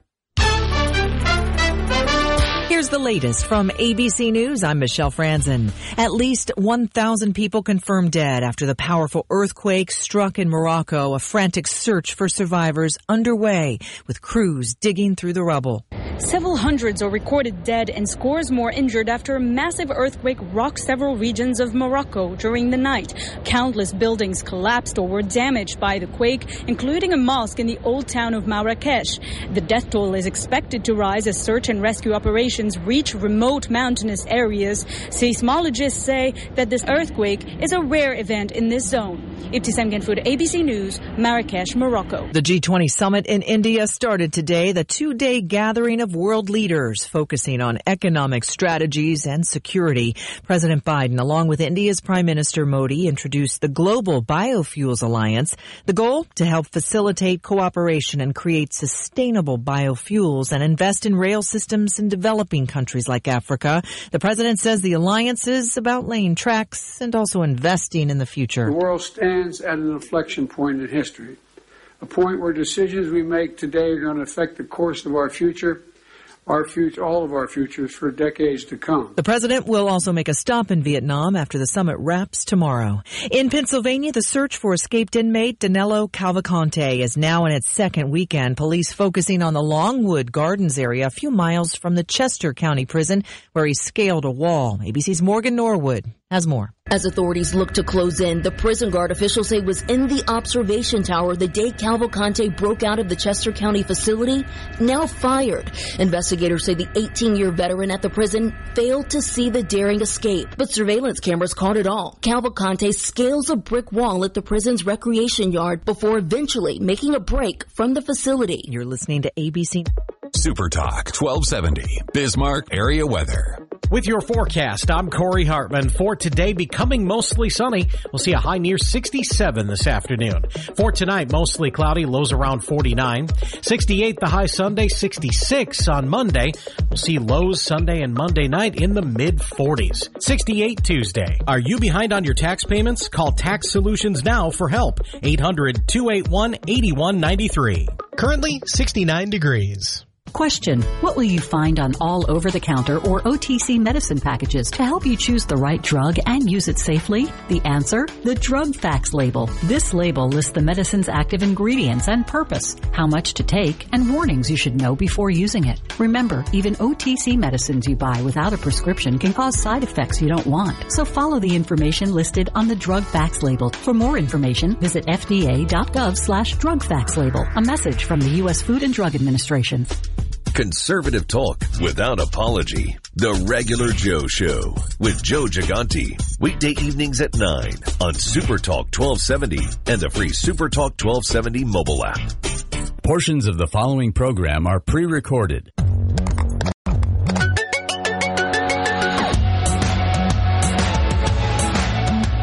Welcome to the Tech Ranch, where we explore the world of living with technology. Get ready to take a deep dive into the latest gadgets, apps, and innovations with your hosts, the Guru of Geek, Marlo Anderson, and his trusty co-host, Steve Bakken. Join us on this exciting journey, and don't forget to visit thetechranch.com for even more exclusive content. Now, without further ado, let's welcome Marlo and Steve to the Tech Ranch. You're tuned to the Tech Ranch. I'm Steve Bakken, along with Marlo Anderson, our Guru Geek, who's out of the studio at the moment. But we're talking with Jake Andino, a comedian. We're going to come back and talk a little bit more about your screenplay and the romantic comedy and some of the stuff with your dad. That is absolutely priceless. And we'll talk about that in a little bit. But I want to talk about apps, because the one thing you have is this really cool comedy platform. And when you start talking about apps, you know, is there a saturation point, or do you start trickling down to where you start getting into really fine detail? Because a lot of the apps that came out were pretty broad as apps were starting to develop. We're starting to get more into some of those niche apps or some of those very fine point specific apps for different applications. What are you seeing out there in the technology world? Yeah, absolutely. I think there is an evolution as, you know, what's available has been these bigger apps. And of course, you know, your Facebooks and Instagrams. Instagram started out as a niche platform originally, and then kind of got, you know, acquired. And you're seeing these big ones that gobble up these niche ones, and then they just kind of roll them in or make them go away or whatever they want to do with them. So I guess another question would be, from a niche perspective, is that kind of what a lot of these niche apps are doing? Is okay, we're going to create this and then we're going to make a lot of money when we get acquired by a bigger platform? Or is there still space for some of those smaller niche apps? I think hopefully there is space now that the market and the environment of social media is very established. There's a foundation. Now it's kind of, how do you take something that may have 3 billion users and, find those niches? In this case, stand-up is a niche. I mean, comedy isn't in a niche, but I think stand-up is a niche. And of course, stand-up, is being utilized by your Instagrams. There's a number of, channels out there that are using stand-up and replaying other clips and such. So you're seeing some of that out there. But at the end of the day, I think that the niche, is where that fan of that topic is much more happier. Now, the con would be, hey, I have too many apps on my phone and I have all of these things and it's going to get harder to manage. But I think that gets... There's an app for that, right? There's probably an app for that. To manage your apps? To manage your apps, exactly. And, but, I do think people are yearning for a good experience, whatever they're doing. And if you go to more of those generic apps, you're just kind of you're just kind of a mindless zombie at that point. You're just kind of, someone's feeding you something here. You're just watching something. You don't even know why it came on, and you're just kind of in this other zoned out place. And hopefully when we talk niche, especially at least with this platform and comedy, it is you voluntarily going somewhere and having a good, you're escaping from wherever you're coming from and you're entering a space of full comedy immersion, if you will. And it's really geared towards that. So I think there's going to just be a better experience overall. And I think that's what people are yearning for. So when you're talking about your platform with the comedy and the connecting the comedy and the universality of comedy, how is it? Because I love the concept. I want to see where it goes to. It's an app I would download in a heartbeat. Just because I love comedy. I love organic, natural comedy at all different levels. But, okay, Facebook comes to you, Jake, and goes, hey, we want to give you $1 billion for your platform. And, okay, now there's a Facebook marketplace for comedy. Mm-hmm. You're not a big company. I mean, how do you say no to that and hold on to an intellectual property that you've sweated over and put time and effort and bled over? It's your baby and oh, that's a big check. I mean, what makes your dad proud? Yeah. There is that hypothetical of your dad. Son, you passed out $1 billion? Here's some couches. Yeah. New one. Yeah, no, it's an interesting, I think, dilemma that any small company, one, there is a greater scalability if you're acquired by someone that has that many channels and users and followers, and you have an acceleration pathway. I mean, our goal is to, we're starting as a independent, startup company, and we want to partner with a major comedian. We want, hopefully a number of comedians, but we want to partner with a major comedian to kind of help scale us and really represent the brand of what we're trying to build here. And that would get diluted likely if it's kind of bought by a bigger entity that doesn't believe in the kind of the guiding principles of what we're trying to put out in the world. Because you kind of get the bigger entities that just want to gobble things up for the sake of gobbling them up because it's more content for their platform. More content. And the same really goes with Second Date as well. Do you try to independently raise the money and do this the way it was designed to be and deliver that product? Or do you go to the Netflix and the big platforms that may just buy the script and never make it, or buy the script and change it in whatever way they find necessary. Well, the guy's not from India, now he's from Poland. Oh, it's fine. I guess we got some new couches, Dad. Hopefully you're happy. So I gotta ask, with so many different platforms out there, because streaming's become huge now, and that's kind of the thing, and it's killed movie theaters, which I have a little nostalgia for. But what is the best? So from an independent film perspective, what's the best pathway to go with a Netflix or an Amazon Prime, or go to a studio? What are your options for a screenplay like this? Yeah, absolutely. I think, one is, you can commission it and work with So if you're an independent filmmaker, if I was younger in my career, I didn't have kind of a network of individuals. Being in corporate America for 20 years, you meet some folks. I'm not saying I'm in the process of raising money. Will I be able to raise it? But the intention is to independently raise it. So giggling over the younger in my career part, but maybe to your dad because you're not married yet. But and so that's kind of the one pathway, right? You are in a place where you have enough potential to do it. Another one is doing the crowdfunding position. You join a Kickstarter and get the name word out and see if you can crowdsource it. And then, of course, you go to the big companies and you option or commission your film in that sense. And actually at the Austin Film Festival, that was one of the topics of many writers because, one, if you have someone else pay for it, you lose all artistic decision making, but you also lose the ability to see it through, and that's the rough part. I'm sure you've watched that Netflix show where you were just in love with it, and suddenly it's just like, wait, there's not a season. How can there not be a season 3? They're like in the pause.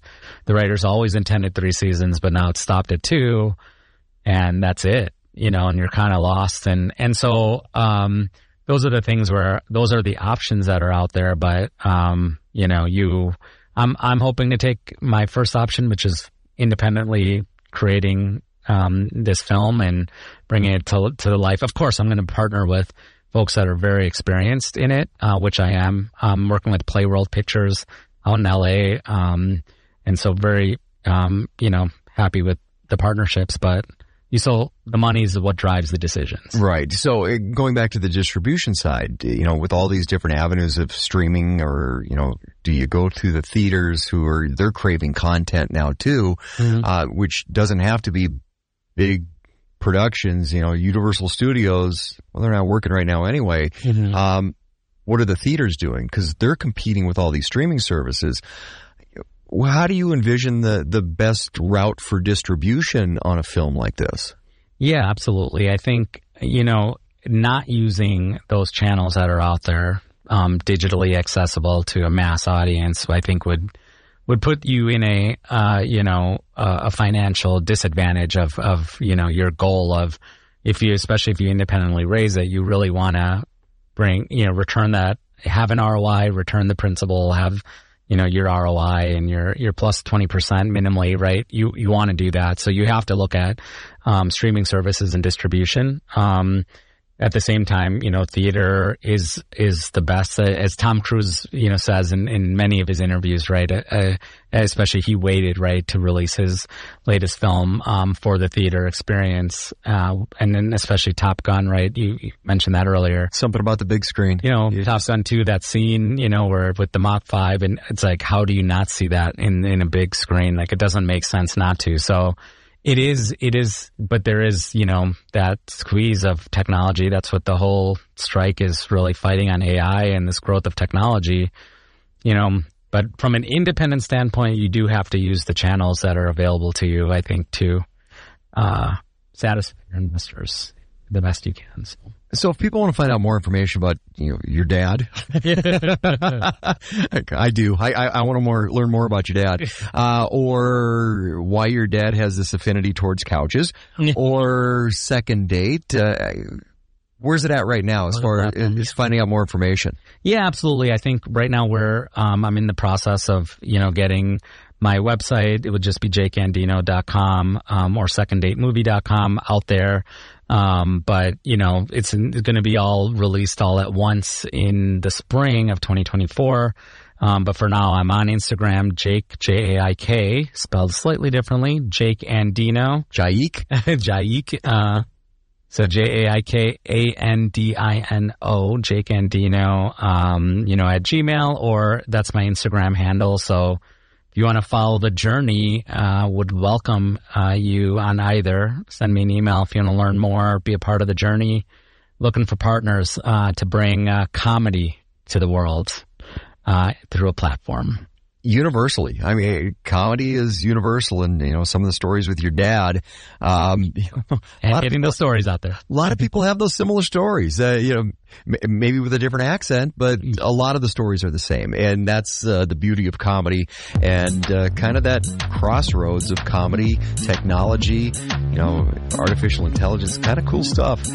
You're tuned to the Tech Ranch with Jake Andino. I'm Steve Bakken, along with Marlo Anderson, our guru of geek, on the Tech Ranch.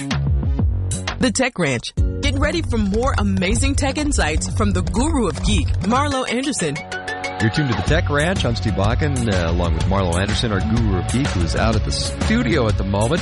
We're talking with Jake Andino, a comedian, tech guy, engineer by trade, recovering from that though.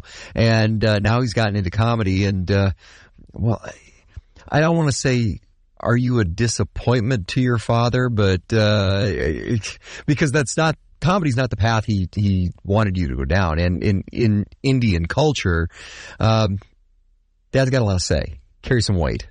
Yes. In a recent conversation, I told him I was, coming out here.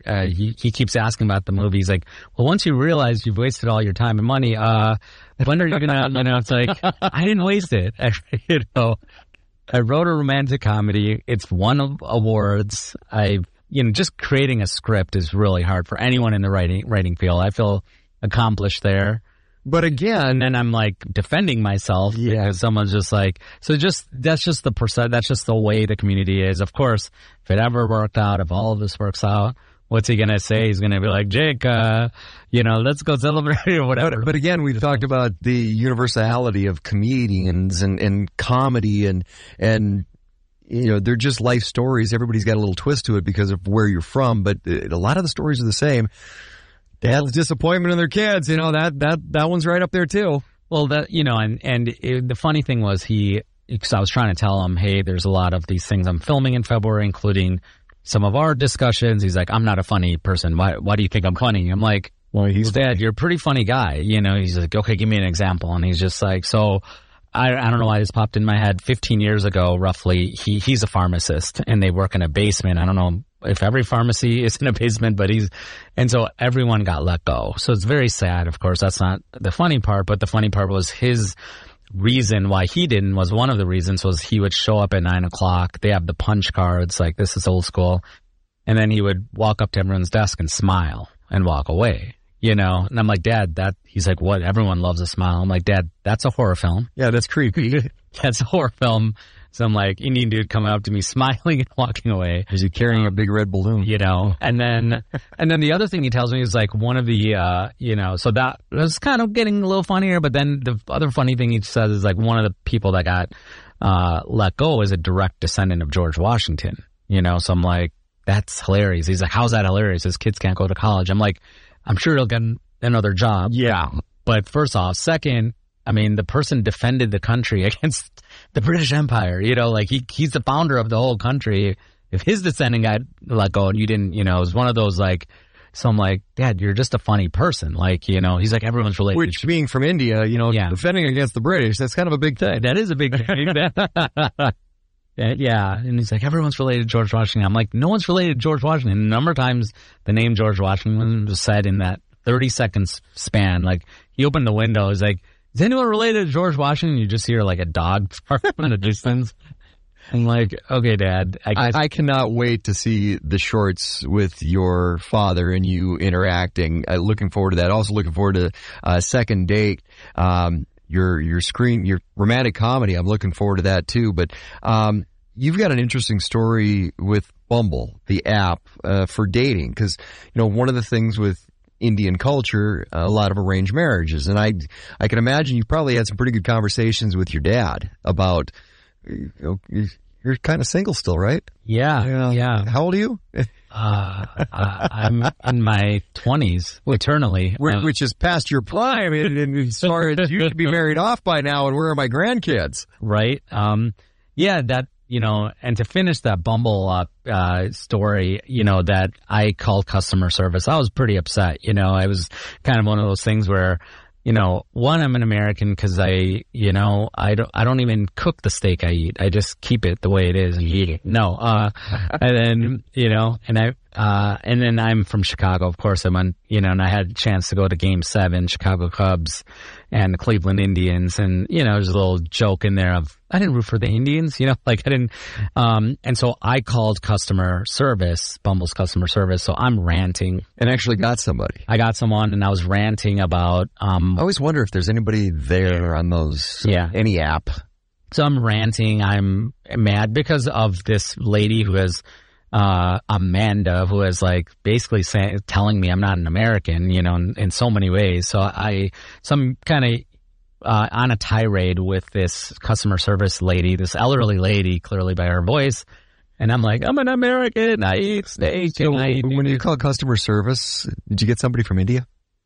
No. Okay. I was an older, so then I'm like, I went to Game 7. I did, I'm ranting about my Americanism, even though it's just all incoherent gibberish. But she then goes, "Oh my God, that's a horrible, horrible story. I'm so sorry someone treated you like that. But this is Bumble Flowers. We don't, we can't help you like that." And so I'm all energy zapped from my body. I've been yelling into a speakerphone, pacing my living room. So I just fall to the ground next to my phone, my cell phone. I just fall to it. I just fell down. I was like, oh my God, the world hates me or God is laughing at me. Someone's laughing because this can't be happening. And then she, through the speakers, just like, but we did get this, set of flowers from India. They were just shipped here. We can send it to you for free. I'm like, I'm an American. I don't want your Indian flowers.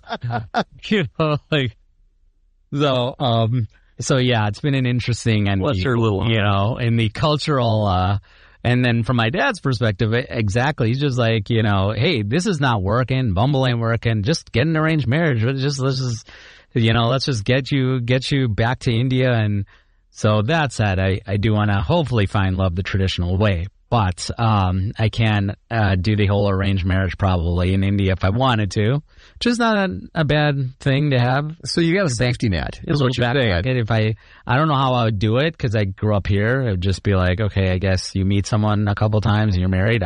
So that would be pretty awkward, but we can probably figure it out. Well, you just wait till somebody comes over to be a doctor, right?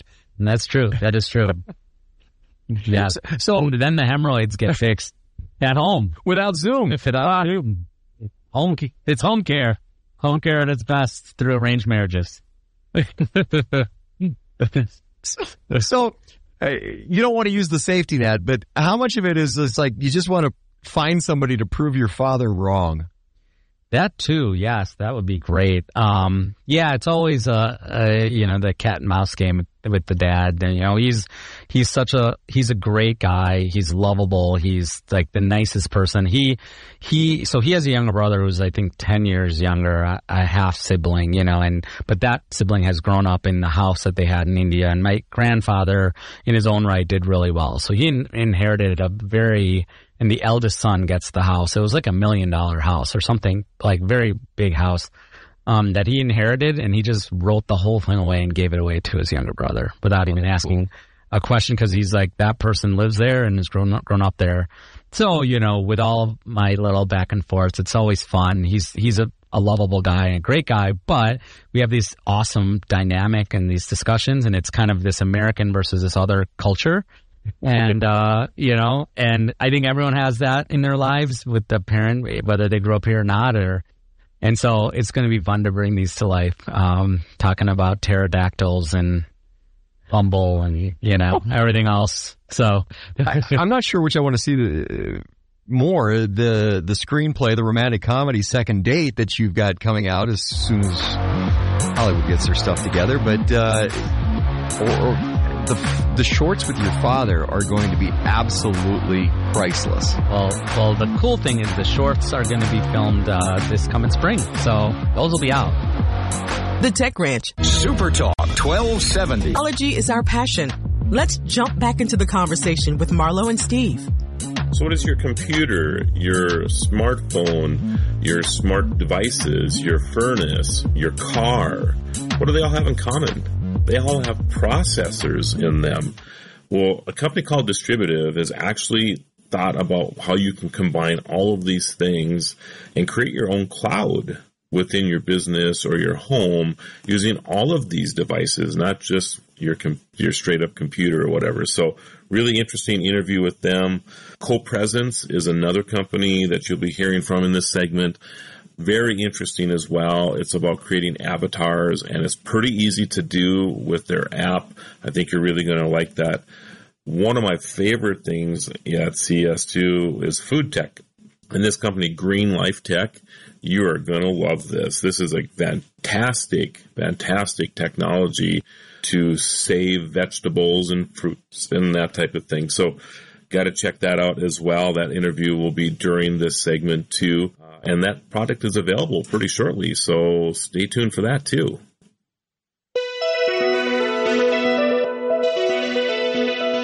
So the cloud is confusing. It's just simply put, the cloud is confusing. And one of the challenges is that the cloud is always off-site, right? It's always somewhere else.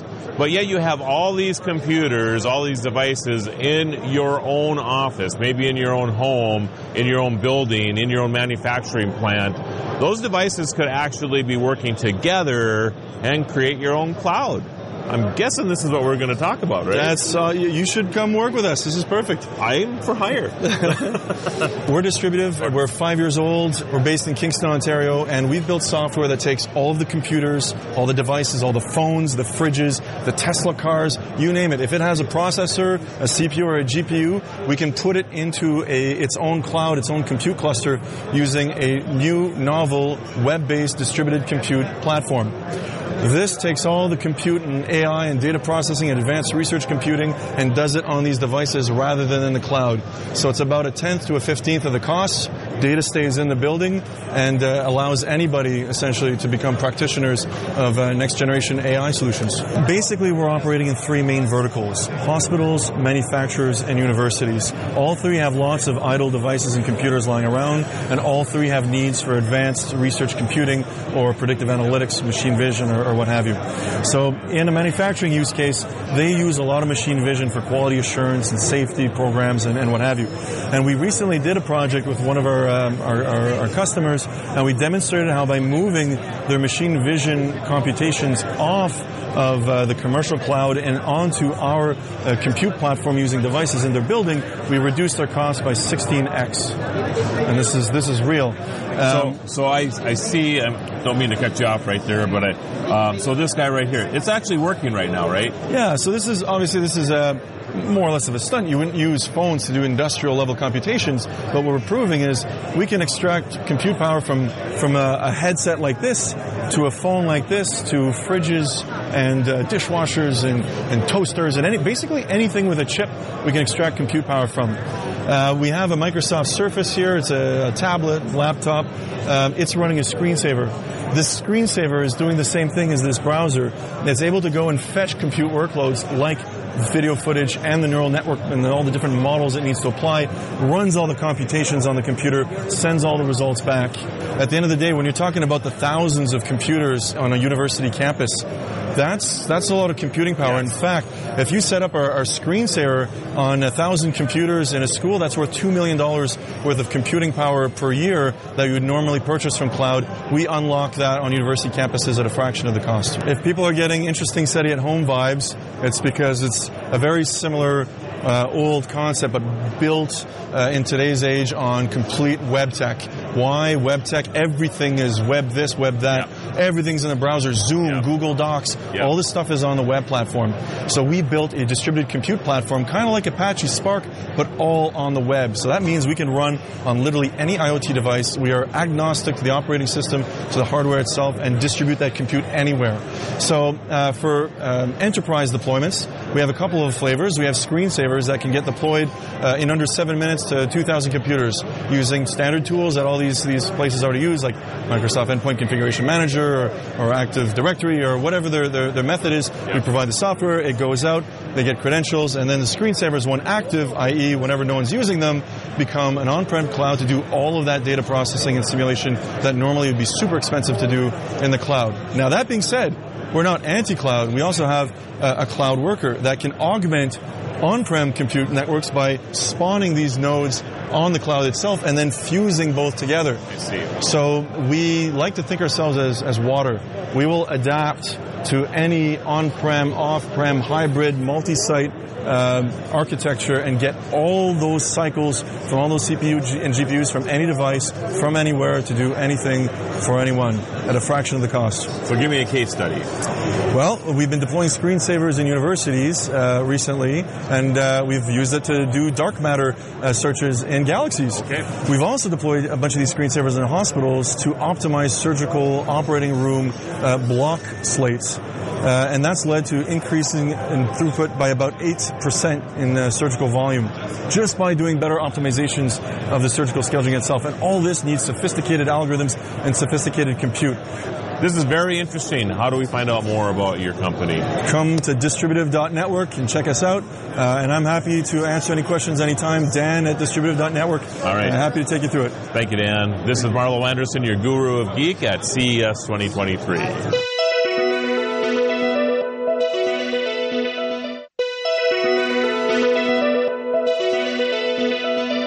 So create an avatar of yourself. Sometimes it's a little fun because you go into the cartoonish character and pick your color hair and your face or whatever. That is so 2022, isn't it? Thank you. Yeah. So you've created a new way to create avatars for us, and it sounds like it's pretty simple to do. Correct. Yeah. So what you need is just some device, can be a tablet, a smartphone, a laptop, right? You need to scan yourself, so either you make this movement, right, left, right, up, down, or move the device, right? And then from this scan, we will generate your avatar, meaning we do the geometry estimation of your head and the texture projection correctly. And then this avatar runs like on any device which is on standard hardware acceleration, meaning on a standard graphics pipeline, right? Runs in every game engine. Okay. You can import it like your own avatar looking exactly like you into like a 3D design program, alter it, do modifications. Yeah. And also then use it like for games, right? Where you can be yourself, or you're also with your friends, playing with your friends that actually look like they look, right? Metaverse applications, as you said, it's like super cartoon style. Our method works right now, right? It's like, it requires much less bandwidth, meaning normally in video conferencing, for example, you're transmitting pixels, right? And what like other companies are heading maybe to as nerves, which is like tons of data, right? It's not feasible, right? So we stick on the standard hardware everyone has at home, right?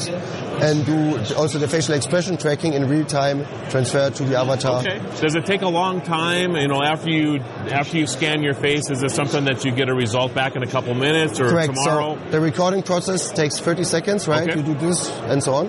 And then currently the generation process on a like consumer GPU, right, takes about 7 minutes. We are pretty sure we can reduce it to under 1. Because we have not done many tricks we can actually do because of time constraints, right? So it will work under 1 minute, and then after under 1 minute you will have your avatar, which you can use like almost anywhere. And we really think that these hyper-realistic avatars will really become the communication tool of the future, just because of so many like benefits, right? The bandwidth requirements for transmitting our video signal, right, is less than the audio signal, which is quite cool. What you can also do with 3D avatars in the context of communication, even on a 2D screen, you can establish individual eye contact. If you do the eye tracking, right, you know who you are looking at. So what's your favorite personal use of what you created? Actually, I really like the video conferencing application, right? Because it's so human, so social, and not much happened in video conferencing over the last years, right?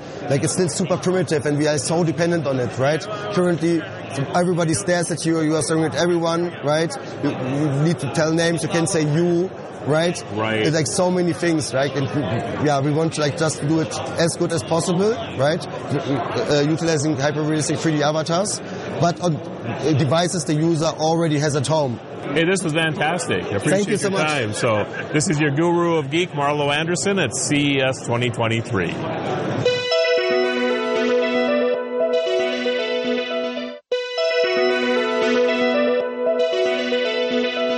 So I don't know about you guys, but I really have a problem when I wake up in the morning and I go down and I'm going to have a banana and it's got a few brown spots on it. So I hurry up and eat one, but there's 3 or 4 more left, right? So tomorrow morning, I already know that this banana is going to be like for banana bread now, right? Which, by the way, is okay with me. I love banana bread.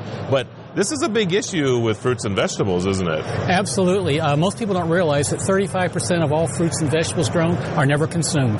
Because of this issue. They rot, decay, they're thrown in the landfills, and we throw 300 million pounds a day into our landfills in the U.S. So what do you think that costs the average person over a yearly basis? The average household is over $1,800 a year in wasted. Thrown away food. Thrown away fresh produce. Oh my goodness. And I think the other thing that comes into this is that when you look at something and it doesn't look so appealing, you're really like, well, okay, I'm going to eat the chips instead, right? Because that, is going to be okay. So it has health consequences as well. Absolutely. And it's hard to determine the exact number, but the EPA and USDA last year published that it costs the United States $2 trillion a year, people not eating healthy fruits and vegetables. Wow. All right.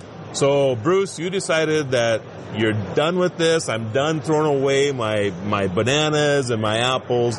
What did you do about this? You're right. I was absolutely done with fruits and vegetables and wine. And I got tired of it, and I said, there's got to be a better way. So a couple of years ago, I started looking into it, and I found out that I could developed a technique, which we subsequently patented and so on. And it's a very simple technique which circulates the air, takes the oxygen out, leaving nitrogen from the air behind, which is an inert environment.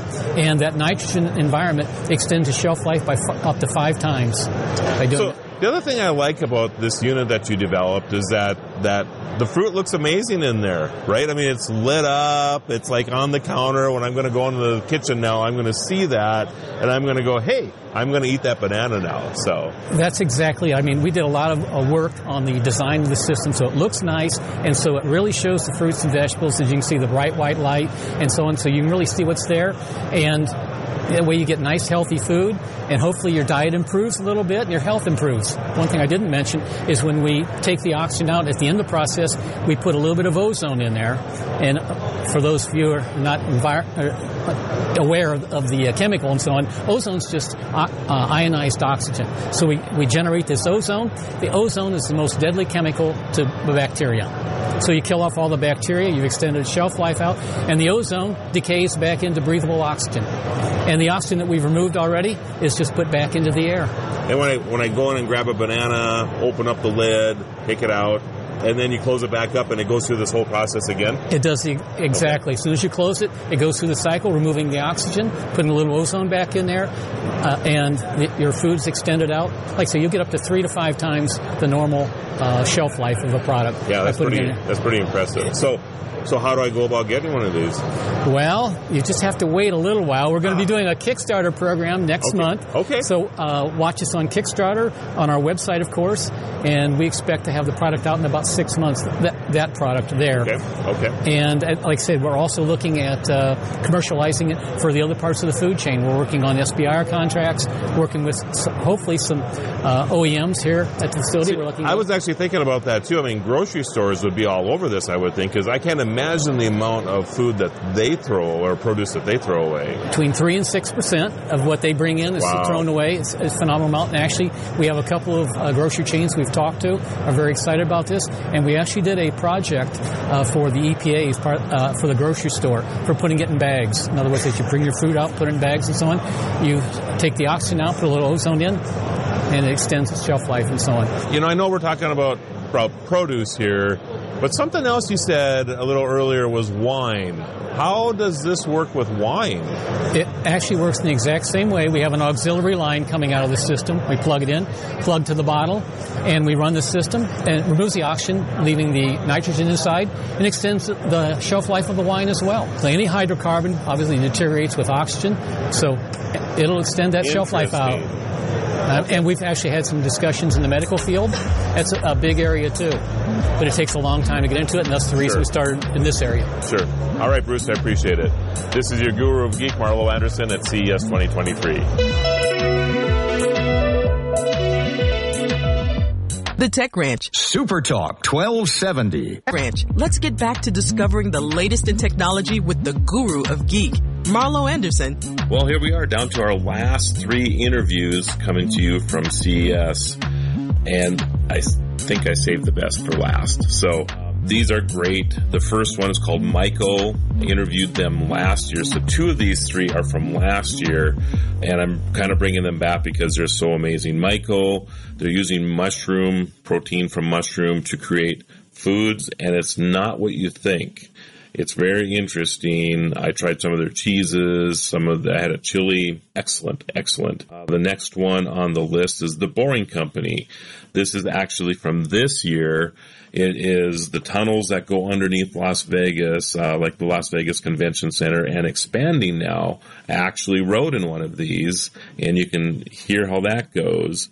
And then the last one is SkyDrive. This is the future. This is cars flying. And a little hard to hear maybe because we had to wear masks, but I think you're going to enjoy the interview too. Thanks everybody for joining us this week on the Tech Ranch.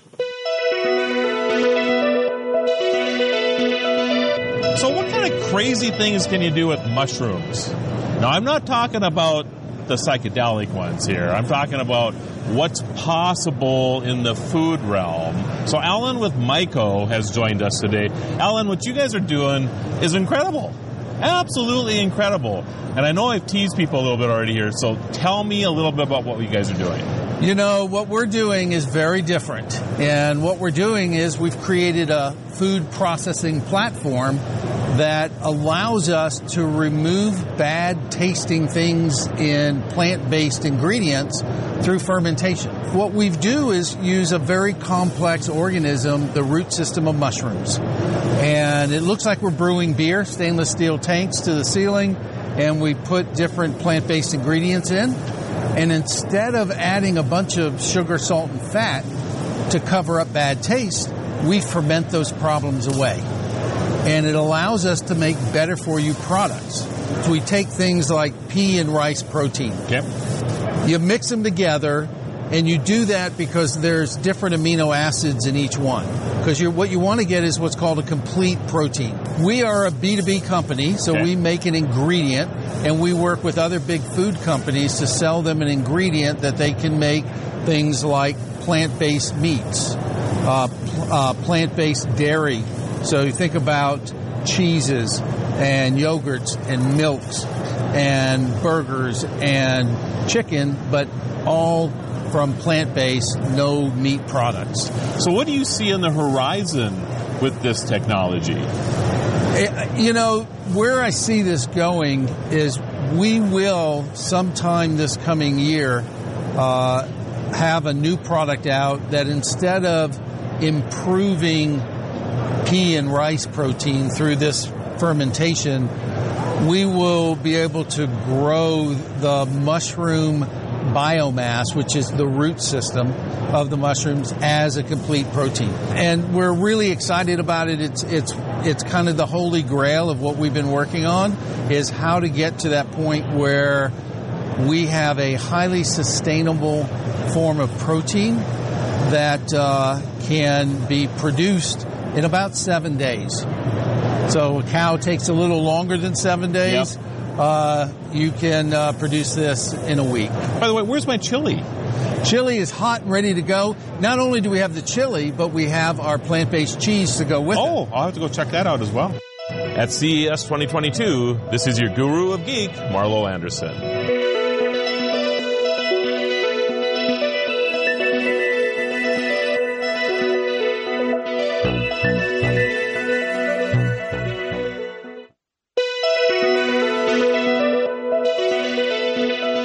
Sometimes you hear the phrase, as the crow flies, right? Meaning that it's the shortest distance in the air to get someplace. Well, Elon Musk has a little bit different philosophy with that, and he started the Boring Company a couple of years ago. Probably not one of his more famous companies, but the Boring Company is exactly what it sounds like. It actually tunnels underneath places. All right, so to give you an idea about how large the boring equipment is that they run underground, this is the actual cutter that was used to bore the LV loop. Very, very cool. You can see that it actually gets damaged a little bit as it's going underground, and they're able to replace these as they need to.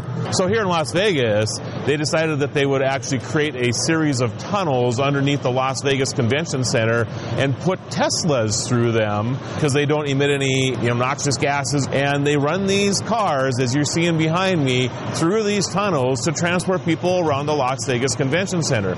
At this time, they're actually expanding this now to other hotel properties in the area, and rumor is that someday you'll be able to take one of the Boring Company's Teslas from the airport to anywhere in town. So it'll be very interesting to see how this develops, but they are actually working as part of the LV Loop. So you can go to lvloop.com, you can go to theboringcompany.com to find out more about this very ingenious way to get people around. I'm Marlo Anderson, your guru of geek, coming to you from CES 2023.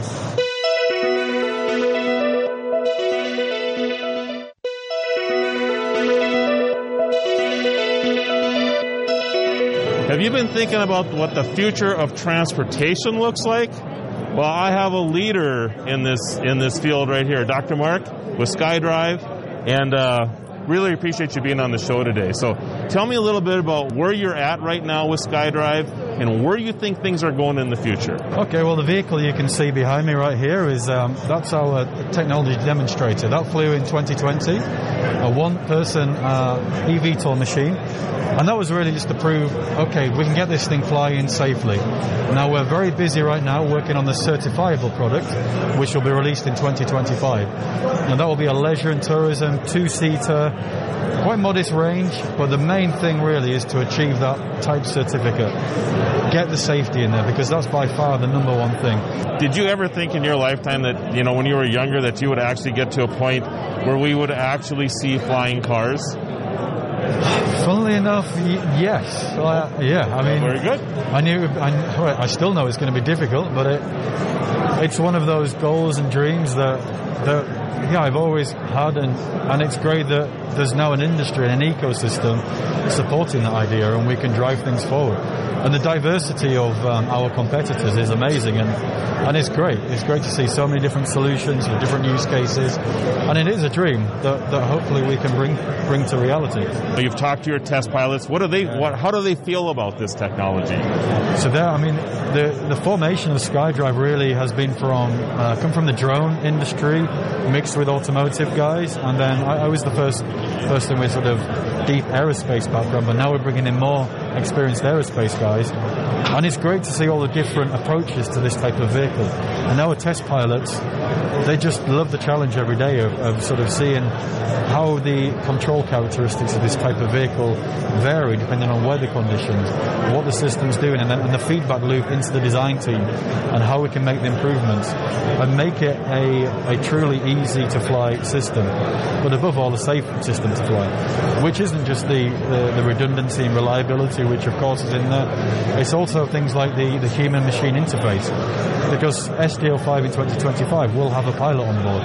As you probably know, most accidents happen because of human error or human-machine interface. So this is the future of transportation right here. At CES 2022, this is your guru of geek, Marlo Anderson.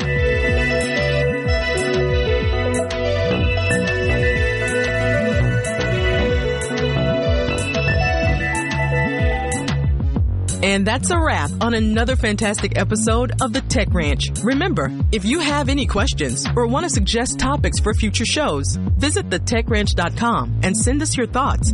You can also listen to past episodes and watch exclusive interviews not featured on the radio show. Be sure to follow Marlo and Steve on social media by clicking the links at thetechranch.com. Until next time, keep exploring the world of living with technology.